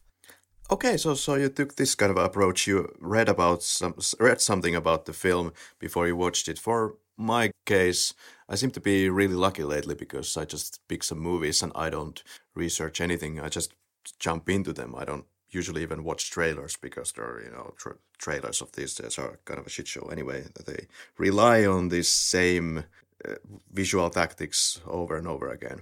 But yeah. Anyway, that's probably why this film hit like 100 volts when it kicked into gear, because I had no knowledge of the film whatsoever when I jumped into it. Yeah, could be, and I'm like I'm the first person to admit that I did myself a disservice. That happens. Okay, so they go out of the car lot and they get to the car escape scene. Gi-hoon wakes up after suffering a bit of a head trauma there. Jung-ho is hurt. They get to the hospital yard and there's a close-up on a security cam. We don't know yet exactly why, but we will know that when Han's police car seems to be capturing everything. In the hospital, there's 3 guys now with vests and 1 guy injured. They arrive at the hospital of what seems to be a staff of 2 in total. And this is understandable, of course, if we are in this kind of a dystopian environment. I just have to wonder how these people get paid, and if they get paid in won and all these things that started to kind of disturb me. And this is once again one of those moments why I would have wished to get more info on the nature of the economic collapse that South Korea has faced in this film's universe. Well, I understand that this country is suffering very much, and I can understand why there's only 2 people at staff during like late hours, if things are really that bad, as beyond desperate as it's suggested. I kinda can actually, like, and this is once again one point where the whole comic book film point comes into play, because also with the hospital scene, you kind of have to suspend your disbelief a hell of a lot. Mm-hmm. Because like you mentioned, the hospital staff here, when the trio bursts in, it's a staff of 2. The trio is wearing body armor. One of them has been hit what is easily to deduct to be a gunshot wound from some kind of a high-end magic bullet type of thing. And nobody in the hospital actually sees it important to report the whole schism to the police. Even though, as you mentioned, firearms in South Korea are extremely rare and hard to get by. So gunshot wounds and stabbings get reported to police by default. Already, for example, in Finland, you would think that same kind of a situation would be playing out in South Korea. Also, the staff of 2 is kind of a weird, seeing how I don't get the notion that the economic collapse of South Korea in this film would have been of such nature that it would have also train-wrecked the governmental institutions. For example, cops appear en masse in this film. In the one scene where they do appear, they come as a group. So there's multiple police officers to put out on any given call. They also have high-end gear. Their cars look pretty goddamn new, pretty goddamn high-end. So even though South Korean economy has collapsed, there still is money going on into the governmental public institutions, which would also be the hospitals. So you would think that there would be more staff on hospital. Later on, when our hitman character gets into the hospital, you also notice that now the staff is entirely gone, that the hospital is downright Silent Hill levels of occupied, meaning that there's fucking no one there, including other patients. So you... Sure. Sure. Yeah. It's a very And dreamlike situation, very haunting. it is. But dreamlike is precisely the right word for the scene. Also, very kind of a horror movie type of situation. This is a Rob Zombie Halloween 2 hospital, essentially, where you have barely just one person on staff, and the killer can just, walk down the hallways and nobody pays any attention to the dude. Yeah. And once again, because of this, please, when you come into the film, suspend your disbelief. Oh, yeah. That once again, the whole thriller comic book notion with this movie actually helps you a hell of a lot. I really, really enjoyed the lighting in this hospital scene.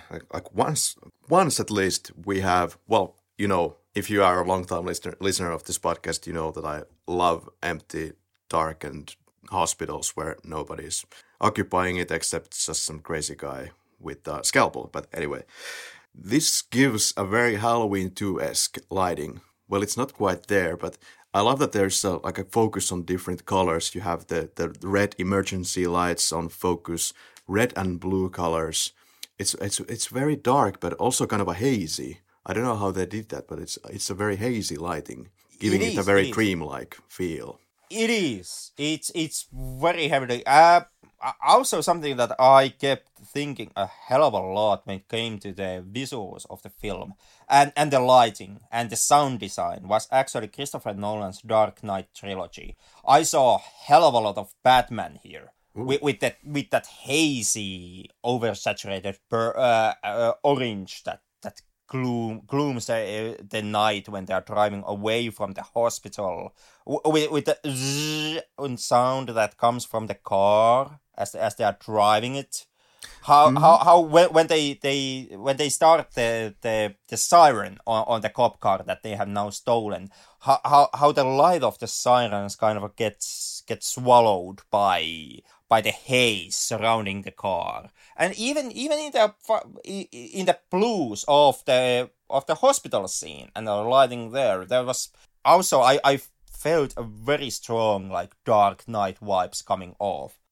Regarding your earlier comment about how it's affecting the state functions, as police cars are brand new and they seem to be operating in full force, would it be kind of the situation that South Korea has become a police state, and therefore there is less money to throw at hospitals? To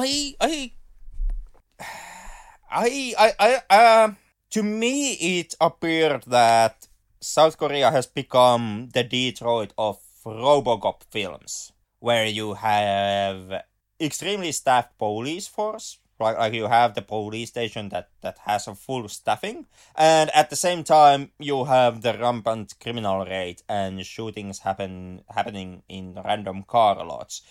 Granted, of course, when it comes to those random shootings, you only see those or hear those in one scene. That's earlier in the film when the group is, for the first time, when they are driving, was it out of the party, just before they mentioned that the paperweight is now worthless. That you on the right side of the screen, you have one flash and a sound from a shotgun shot playing out. We have the second dream about Sang-soo. Get up, man, he says. Sang-soo here to help again, and wakes up also Gi-hoon, and they try to make their escape away from the hospital. Kind of an ingenuity used here. They somehow think of using the cell phone as the trap. They accidentally left it on there, or maybe it was used for a reason. We of course see that Gi-hoon calls that phone as well to further draw the attention of Han, and well, he should obviously see that it's a trap, but no. Well, they have been a bunch of dumbasses up until this point. This is kind of the first time when they are really coming up with plans and strategies and diversions. So I can understand that this one got Han off the guard. The elevator reminds me of kind of Terminator 2. I mean, there's a lot of shooting situations throughout films in elevators, but somehow how the elevator gets destroyed is kind of calling back on that Terminator 2. It is. There's also the notion that our heroes are desperately waiting for the fucking elevator to arrive as the bad guy of the film is slowly walking towards that same elevator. They get downstairs, take the car of Han, which is conveniently left open. I kept thinking that this is obviously a trap. Like, for example, the cop car is going to have all kinds of surveillance equipment, so Han will just grab his cell phone from his pocket and check where these guys are going. Or maybe it will be full of explosives that he will just somehow trigger. But none of that happens, and this is what I'm telling you about when I say that this is kind of unpredictable. And then, we find that the guy is actually a policeman. Yeah, I'm still unsure. Is he a policeman? Okay. With that, yeah. Granted, Yoon Seok makes the notion on the phone when he's calling Han that you are a policeman. But that can also be a misconception of Yoon Seok based on the fact that Han has been driving a cop car. It could be. It could be. I'm like, when it comes to Han's nature as a cop, what I found more interesting is that when Han is leaving the hospital and the police finally arrives and they start to arrest Han in no point whatsoever makes any effort to protest against his arrest by stating that he is a police officer. Instead, the only reason why he's let go, he's not let go because of his nature as a cop. He's let go because some faceless higher up has caught the chief of police, and he tells them to actually let Han go. That's a very good point. Or maybe it's just a kind of a... Well, yeah. It can, of course, also be the case that Han really is a police officer, but he never actually states it out because super badass hitman. Right, something like this. You worded it out nicely. There's this psychedelic, almost bird view cam with red and, again, this dark, hazy lighting while the car is on the road. There's kind of a drone shot. That's nice. They notice it's a police cruiser now. And Han says that you exceeded my expectations. I'm glad I let you leave. It's been fun. And all of these things happening. And he adds that turning yourself in will change nothing. No one will help you. This isn't the world you used to live. No matter where you are, you cannot escape. So that I kind of felt that was suggesting that he is a cop. But then again, who knows? Yeah, whatever the case is, it's never actually made clear. Altogether, what or who Han is never established. Now we got to daytime to the derelict apartments at the harbor city, where they're going to make their escape later. There's a montage of poor people on the way. It's quite well established that the poorness is all over South Korea. And Jun-suk calls, supposedly his dealer friend here, and says that even if his dealer friend leaves now to help them out, he will still arrive only at dawn. But he leaves anyway, and there's a secret hideout in this building. There's one padlocked apartment in this derelict building, and which I kind of found really cool. Like, derelict building that no one will ever visit. I would like one of those rooms, one room with all the comforts within a derelict building. How cool is that? Yeah, perfect hideout. Except if it's full of junkies. Ki-hoon thinks he can't go with them because of the parents. He just seems to think about it right now. I don't know why it's coming to his head right now, but it does. And he's saying that he'll head back alone after seeing his buddies to the boat. And there's a story time about arms dealer's brother. This really small injected piece of plot development. The dead arms dealer's brother knows who killed his brother, and Han doesn't seem to know that he's being tracked. And they are going to attach some kind of a tracker into his bag even now. And I don't know at what point, but they do that. And this twin brother of this arms dealer is now going to avenge this Han guy, what he has been doing. He didn't really look like a twin brother, or maybe it was played by the same actor, but they looked completely different.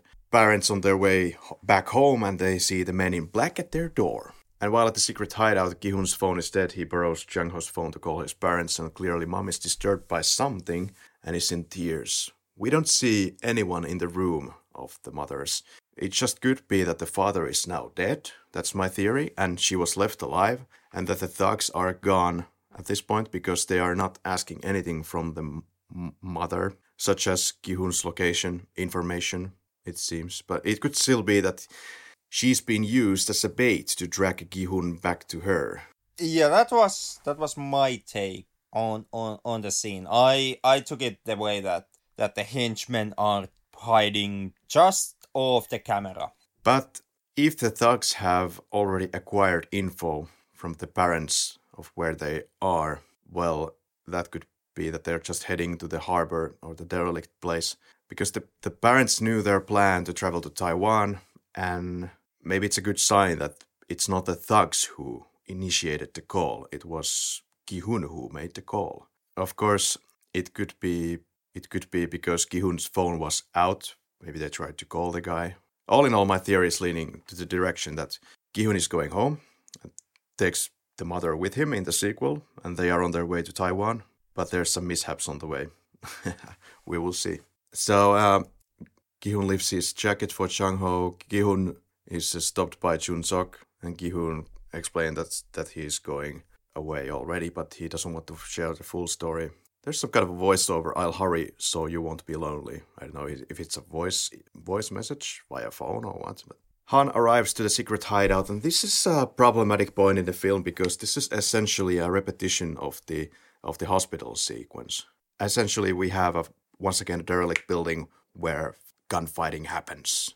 Firefight in the corridors. Yeah, and this is also once again a sequence that like you said, it basically takes place just in a corridor. Like that, they have the entire building, but you don't get. But where the characters are, they are in corridor. They are in the same corridor, and all the shooting happens on this corridor.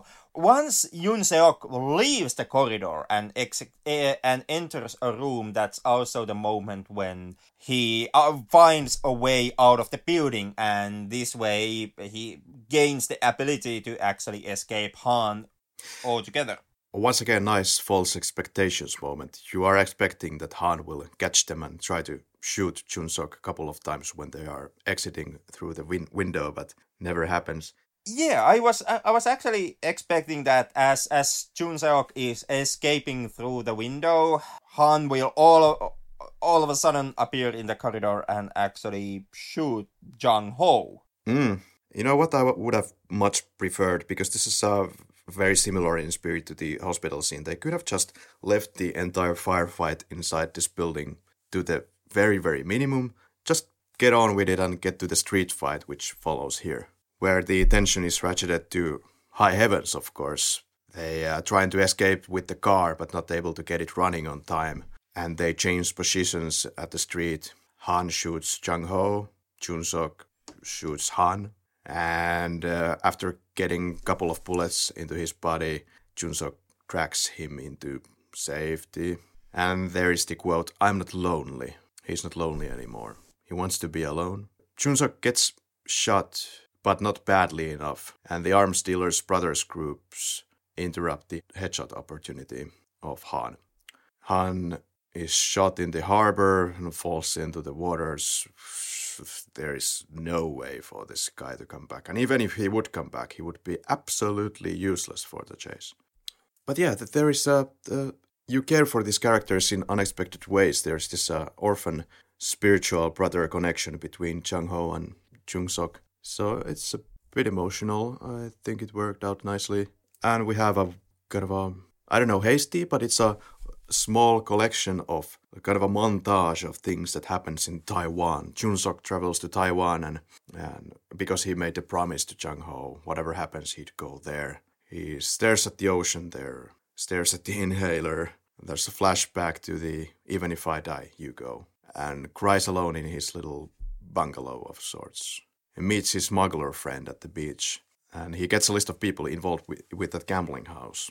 The smuggler adds that quote, "he is still alive." I was a bit confused. Who the hell is still alive? Like, we know that Han should be beyond repair, to say the least, but apparently he's talking about the ambush that we just witnessed.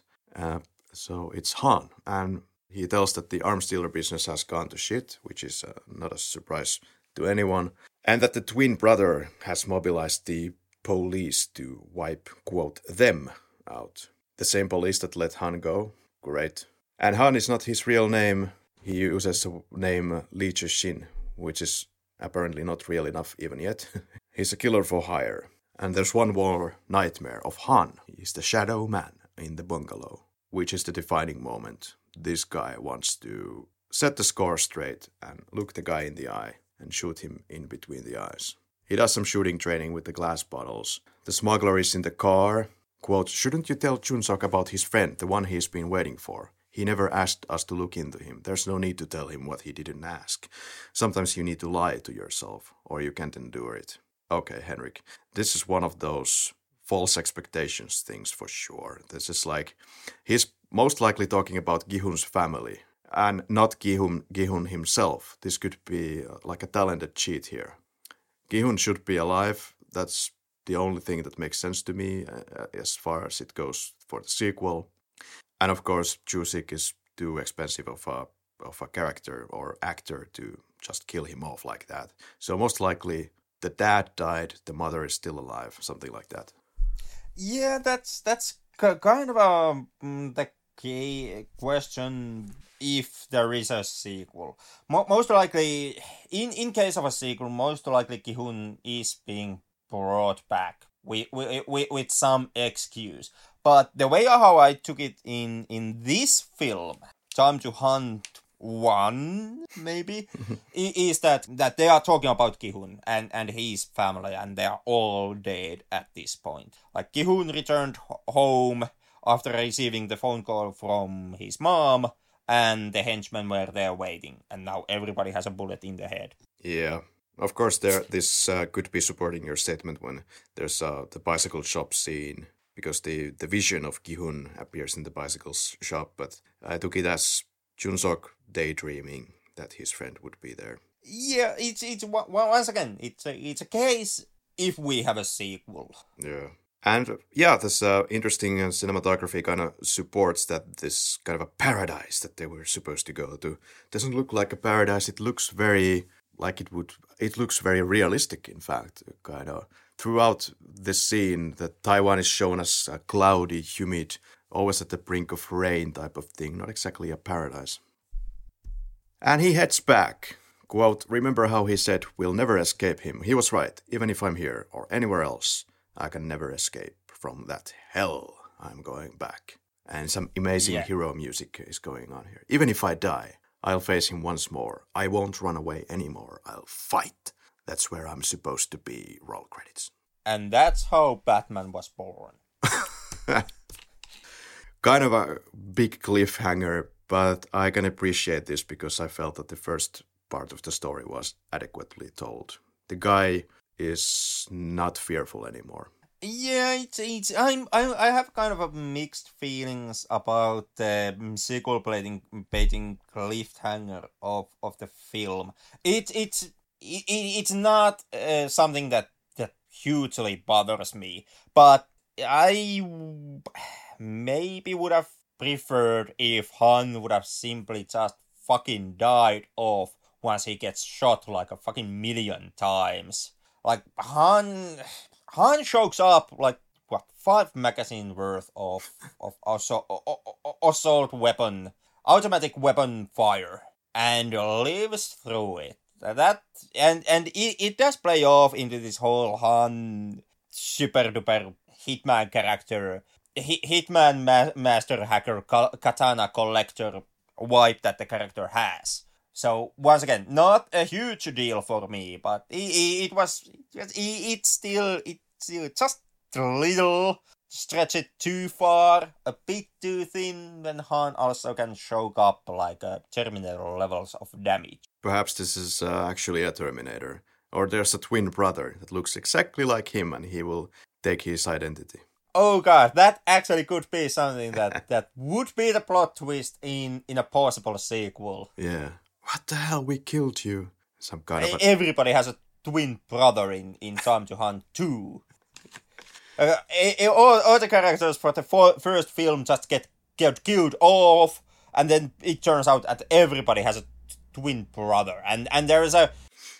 And in the basement of some derelict building, there's a secret governmental cloning operation going on where they just, churn out these twin brothers just so that the population of South Korea would not collapse with their economy, and they also can actually sustain the people because everybody has gone back into the cannibalism. Everybody's eating each other, and so they also need that fucking cloning program just so that there will be new twin brothers just coming up. Looking forward to that. I was a little bit bothered by injecting maybe so much of the plot where it wasn't necessarily needed, like this whole Han plot. There's a lot of injected plot that is not driven into completion in this installment. It's slightly troublesome for this to work as on its own, and the pacing is not perfect here. No, it takes a little bit too long to get into gear, and I feel that there's too much empty space going on in the the end of the second act and the third act, where it is the derelict building that gets to be a kind of essentially, as I said, a repetition of the hospital sequence. Yeah, I noticed it also, but it didn't bother me. Okay, yeah. It's not a big deal, but what I'm really most impressed by the film is the way that it's able to keep its very tense and absolutely crazily tense atmosphere throughout the film. It suffers a bit maybe on the second watching, but doesn't every film. But on the first watching, it's very unforeseeable what will happen. And I enjoyed Time to Hunt. If I can jump into all the would I recommend this film? I would definitely recommend this film. It's a high octane, very, very high octane heist film from South Korea with several different influences and styles and genres even. Yeah, if we are to skip the typical quickies and just jump into giving our overall expressions of the film and answering the main question, would we recommend it? Well, in that way, I feel that I can maybe best just, concise my feelings and opinions or with the film. And they were a really mixed bag for me, because when I started to watch this film, and once again, I have to emphasize, this was me coming from the hype that I had experienced before watching the film. So when I started watching it, I was actually a bit let down by the film, and I was wondering where the fuck is the movie that the hype was promising to me, or that I felt that the hype was promising to me. And once I managed to get into the whole comic book mentality and approach the movie from that point, it actually got way better for me. I enjoyed the film a hell of a lot. So my first recommendation to everyone thinking should they watch this film is that if you're going to watch Time to Hunt, the first thing you do is just, let go of your expectations. And when it comes to the notions of heavy action and realism, just suspend all that shit. Take this as a kind of a pulpy story. Nothing even that tries to say anything that deep or clever. Because there really is not. I didn't find any kind of a deeper, more grandiose, or a bigger message from the film. And that's one of the aspects where I really would have wished, truly and deeply, that the nature of the economic collapse within South Korea in this film's future would have been more clearly established and explained. And I feel that is perhaps the biggest opportunity that this film misses. Because this could have been a really critical film of a South Korean economy. Because, and I was really kind of I wanted the film to do that, because I'm very critical of South Korean economic model. I do think, and I've said this previously, I do think that that's a ticking time bomb just waiting to happen. And it would have been great to see a South Korean thriller action film Well, that would have actually studied it more deeply. you know what? I felt that this was some kind of a societal statement. Maybe we will still hear about that more when we get Lee on the line. We were kind of discussing that he could do as a kind of a 10-minute section where he would tell us his views from the South Korean perspective on the film. I think this has something to do, the themes of the film, with the way that South Korea is very strict in the institutions. Like, you need to have a very great education. You have to keep pushing yourself even to the brink of where you are even considering suicide. Then you get stable work and yada yada yada. It's the outlook, how you look to others. That's a very important part of the culture. And kind of the time to hunt is the antithesis of this world. It's all about the lost opportunities, the lost directions in life, and kind of everything, all of that has been destroyed by this new economic collapse. For someone to really break it down and what that might mean, we would need somebody who is more knowledgeable about that. Yeah, me on the other hand, my main thing with South Korean economy is the fact that the whole economy has been built upon these large industrial conglomerates, also known as kaiballs. And I strongly believe that South Korean kaibal industry is something that is not sustainable. There are too many holes that, in my opinion, are leaking already, and it puts too big of a burden on the shoulders of the kaiballs. And because of that, I strongly do believe that South Korean economy will collapse at some day, perhaps even in some unforeseeable near future, unless South Korea can actually do something with the current model that they are operating on. And I was kind of wishing that and even expecting that the movie would have tackled this topic more and kind of played with this aspect more. And I felt that it never actually did. And that is why I was so bummed by the fact that you're never even told how the economy collapsed in the film's universe, and you are not told if it's hyperinflation or if it's General Motors Flint, Michigan type of situation. Interestingly, the film was indeed filmed in Incheon, which has this Incheon-free economic zone consisting of Sondo, Chongna, and Yeonjong. These are areas that are heavily foreign invested, and foreign companies in general, enterprises from foreign countries are interested in this region. And this is a very industrial city, kind of a fitting for the film's atmosphere. At least with the film's theme that basically the economy and by default with that the industry has collapsed within South Korea. There is, I do admit there is a kind of a sarcastic realm. If anyone is interested in the song that plays in the end credits, it's by Ron. The song is called Passing By. There was apparently a lot of hard work going into the audio of Time to Hunt. They spent a lot of time implementing Dolby Atmos surround sound, but not a lot of people have this system at home to experience all that the movie is trying to do there. I definitely noticed that they paid attention to the music and sound effects. Little White Lies said in reviews, "Unfortunately, at 134 minutes, Time to Hunt feels at least half an hour too long. The result is a patchy but hugely entertaining film that would benefit from a nimbler script and more scrupulous edit, while the superfluous Taiwan coda even suggests a sequel is desirable to the filmmakers. Sometimes it's better to let things lie," end quote. And I kind of agree with that notion.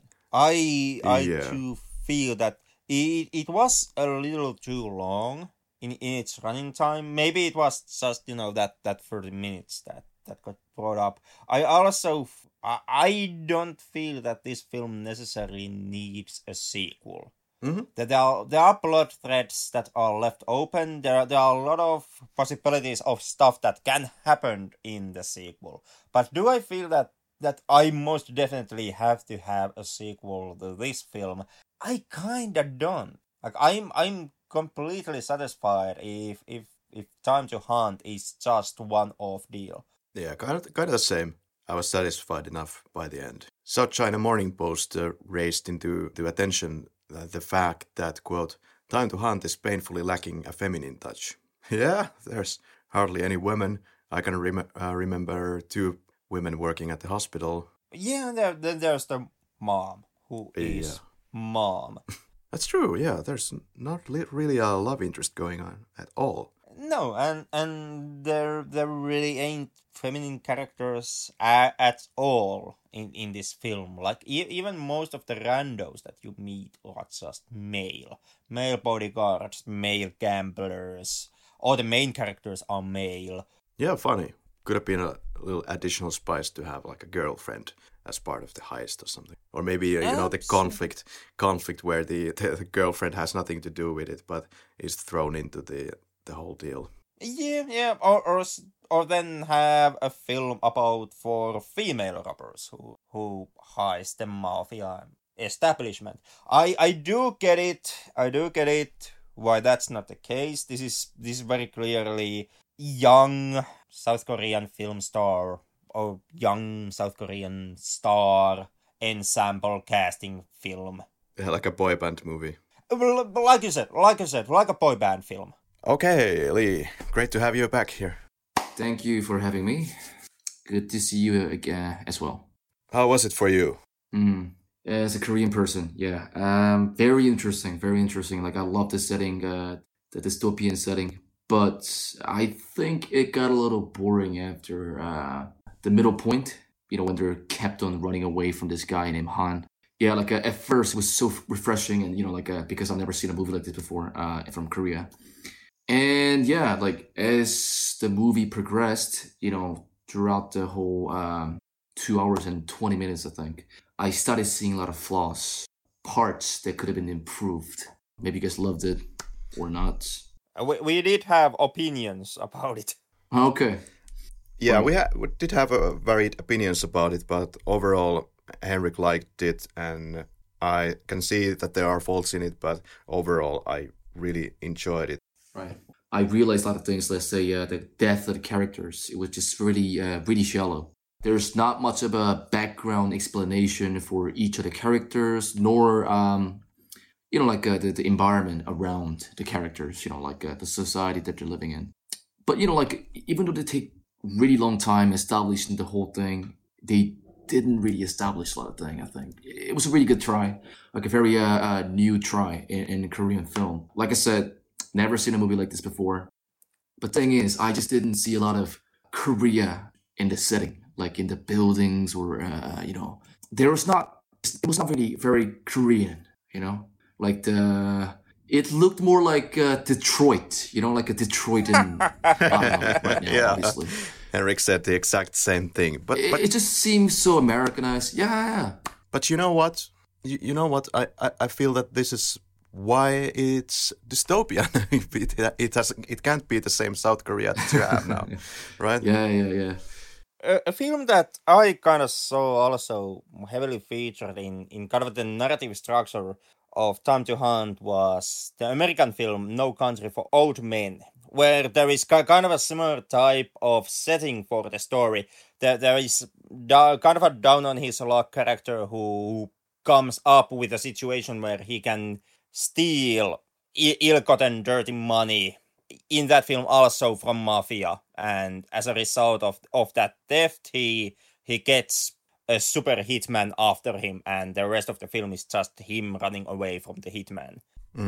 Yeah, I mean that was pretty much it, wasn't it? Like just running away from the hitman, who was basically invincible until the end. What about from a linguistic standpoint? Did you find that there was a lot of cursing or some interesting language that was used? Did you find? Oh yeah. I think the actors really tried to bring out this, bring out the characteristic of those characters that are living in this society. So obviously they're going to smoke a lot, swear a lot.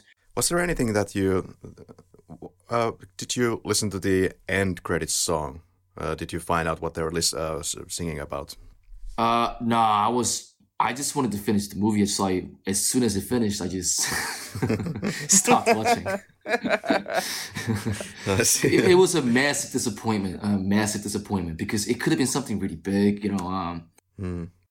One of my kind of obstacles enjoying the film to the absolute fullest was the repetition of the hospital scene, in a sense, when they get to the derelict buildings and they have the same kind of that chase. scene did not make any sense because, all right, it's a hospital in a very dystopian society, sure, but who the fuck would let a person who's been shot, and those guys are still wearing body armors, right?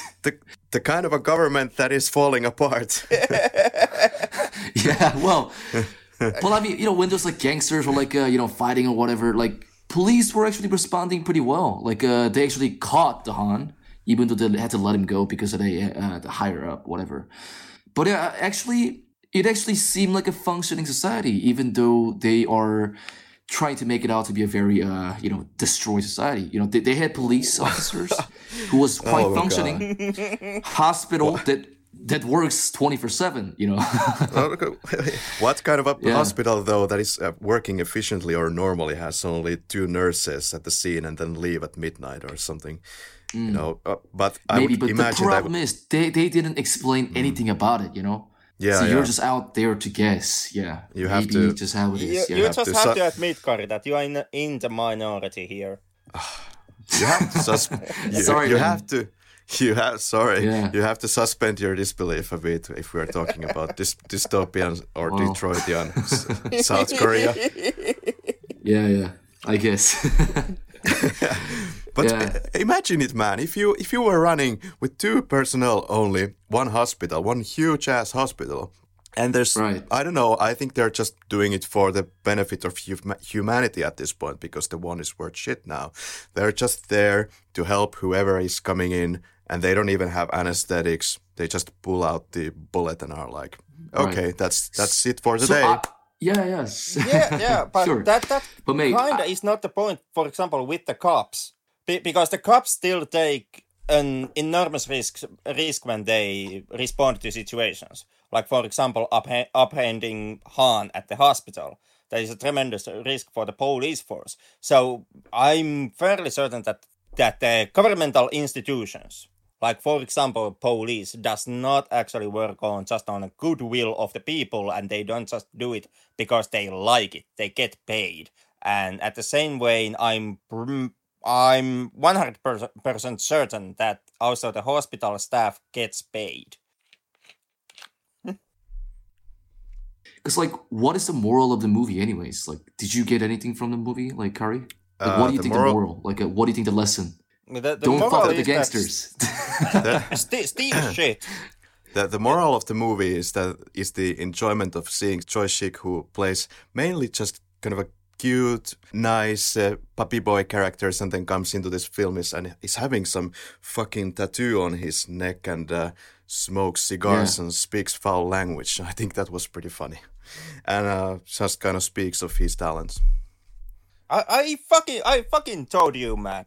Sorry? I fucking called it out. I said that the reason we are checking out this film is because you saw Parasite and was taken by Choi Woo-shik, and now we are watching Ahn Jae-hong simply because of that. There you go. It's partly that, yeah. Yeah, maybe it was a bad idea for you to review this movie with us. Yeah. But let me repeat the question though. What was the moral of the movie? Like, what was the lesson from it? Other than don't fuck with the gangsters in dystopian Korean society. Don't fuck with the gangsters also was the lesson that I got from it. They could have stolen something else, and most likely the film wouldn't have happened. I don't believe in using moral in every single film and trying to speak something moral in the plot. But I did like that the fact that the kind of morals are all over the place. You have gangsters who are robbing this place because they need the money. But then again, it's wrong. But it's on the kind of a side of the society. The whole money that they have is illegal. Maybe they could reflect some of the recent issue right now. Like the politics in South Korea. What's happening right now. Maybe populism, whatever. And maybe some of those aspects might have caused the Korea to be, what it is right now. Or maybe, a lot of teenagers or a lot of people living in South Korea, they believe, they call Korea this term, Hell Joseon, which is Hell Korea. Like, they say this country is a hell. It's such a hard place to live in. So yeah, they could have reflected on that. Well, anyways, one good thing about this movie though, because I was born and raised in South Korea, the Seoul, and I've always seen big buildings, a lot of cars, very busy, good economy. But then I realized way before, in school, it reminded me that Korea could have been in a lot worse state, like in Venezuela. Because even 50 years ago, we were a war-torn country, so it's a miracle that we accomplished so much in such a short time, and now we're one of the strongest country in the world, militarily, economically, culturally, even. Nowadays, Korean culture is just kind of spreading all around the world, which is very surprising to see. So yeah, I guess, I kind of like the fact that the movie reminded me that, it could have been a lot worse. But I don't know, man. I think the infrastructure in South Korea, they're pretty strong. They are very innovating, and we are well prepared for the fourth industrialization. With the technologies and assets that we have with the big corporation, because we are big supporters of our corporation in South Korea. But anything can happen anytime. With any countries. Like Venezuela was a very wealthy country like 10 years ago. Now it's gone to shit. Yeah. Like technologically, you are top notch, and you also are pretty damn innovative. I give that. The biggest problem I have with all of that is that, and correct me here if I'm wrong, but most of the burden of being innovative and creating innovations on technical fields lays upon the shoulders of a few chosen companies, like the Kaiballs. They have to be innovative all the time, and they are the ones who have to drive the innovation forward in South Korean tech. And I kind of fear that that's too heavy burden put on too few businesses, because there are not that many Kaiballs in the end in South Korea. It's just a chosen few companies. Oh, but those chosen few companies are very massive, so... They are, but with the massive nature of the companies, there is also the risk that... they might move to a different country. Or they might collapse at some point. And in that case, because due to their massive nature, that would actually lead into a mass employment, because there are like countless of workers employed by those companies. Right. So, well, Henrik, really good point, really interesting. But yeah, this movie could have been a reminder for Koreans or anybody out there in the world that even though South Korea or any country out there in the world might be doing well, but anything can happen. So we need to be aware. And I don't know. Yeah, I hope you guys are buying gold. Yeah, buy now or never. I haven't yet, but definitely need to secure my finances a bit. And Swolty are not the strongest currency out there. So no. Karri, do you have any more questions about the movie, Time to Hunt, or do you want me to continue bashing on the movie? Or but please continue bashing on the movie. You would like to handle let it all out. Let it all out. Yeah. Nah, it's okay. But yeah, I think I made my point. It could have been something better, but it didn't. It just became a very cliche. Very refreshing cliche gangster heist movie. But that was a good try. That's it for me. All right. Well, thanks a lot for tuning in and helping us out in this little session, Mr. Lee. No problem. Favorite performance, Woo-shik? Yeah, I'm on my end. I'm going to take Park Hae-soo, who plays Han. Yeah, favorite shot. I would go with the red car filmed from a high altitude. Yeah, I take the same. Yeah, favorite scene, perhaps the heist scene itself. Perhaps the hospital shootout. Favorite lines? Sometimes you need to lie to yourself, or you can't endure it. For me, it was the ironically inserted line delivery voiceover. This is Woo-shik's character speaking, quote, "It feels like a dream that will be there tomorrow." Or in 2 days or whatever. I think there was one saying that it was in 2 days. Anyway, "It feels like a dream that will be there tomorrow. The color of the ocean must be different, right? This voiceover happens when Jun-suk is on his way to Taiwan on the boat. But 3 adjectives to describe the film. Tense, adrenaline-loaded, beautiful. Mine are stylized, because like mentioned, it is. This is heavily stylized film. The cinematography and the editing, I feel, are really great on this movie.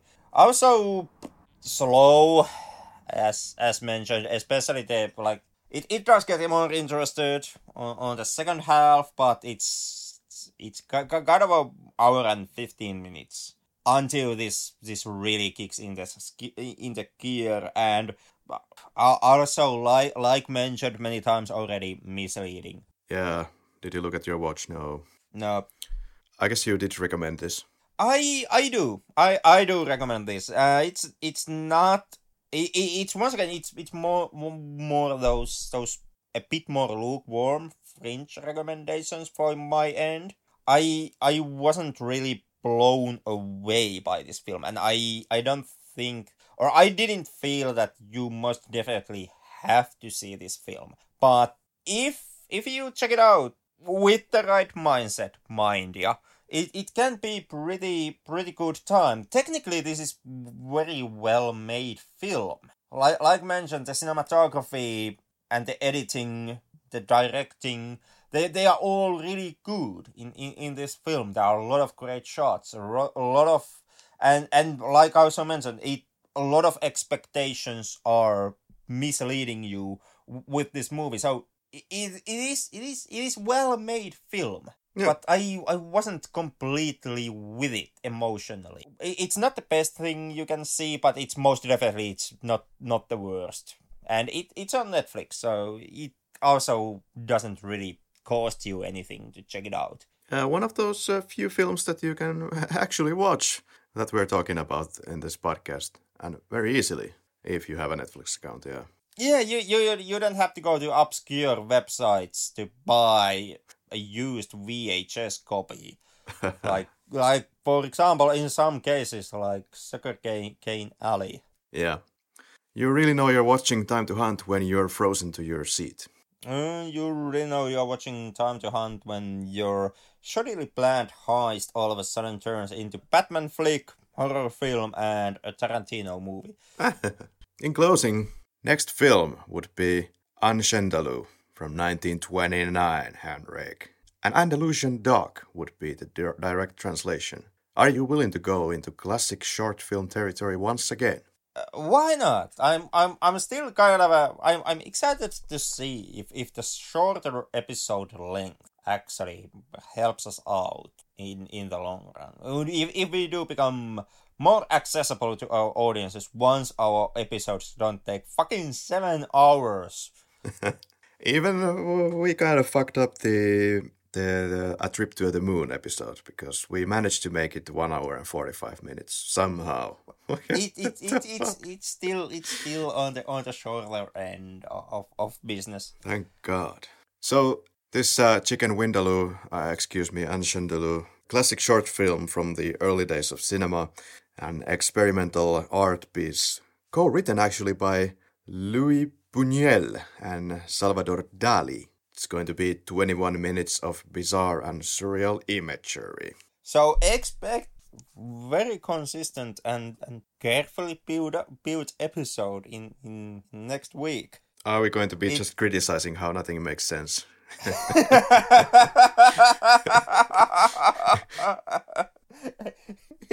I can't quite grasp the plot here. I wish that Dali would have delved more into the collapse of an economic models. Let's try to suspend our disbeliefs also next week, to say the least.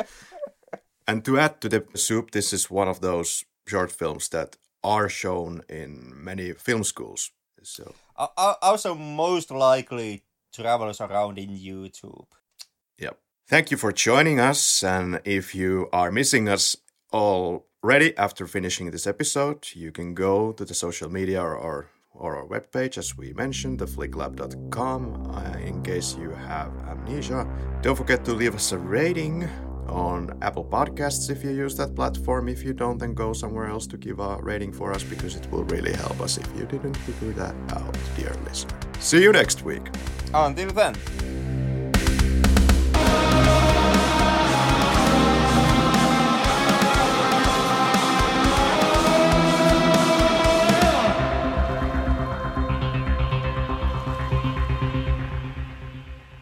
He had a pretty funny part as the truck driver. Something like that. Badass hitman.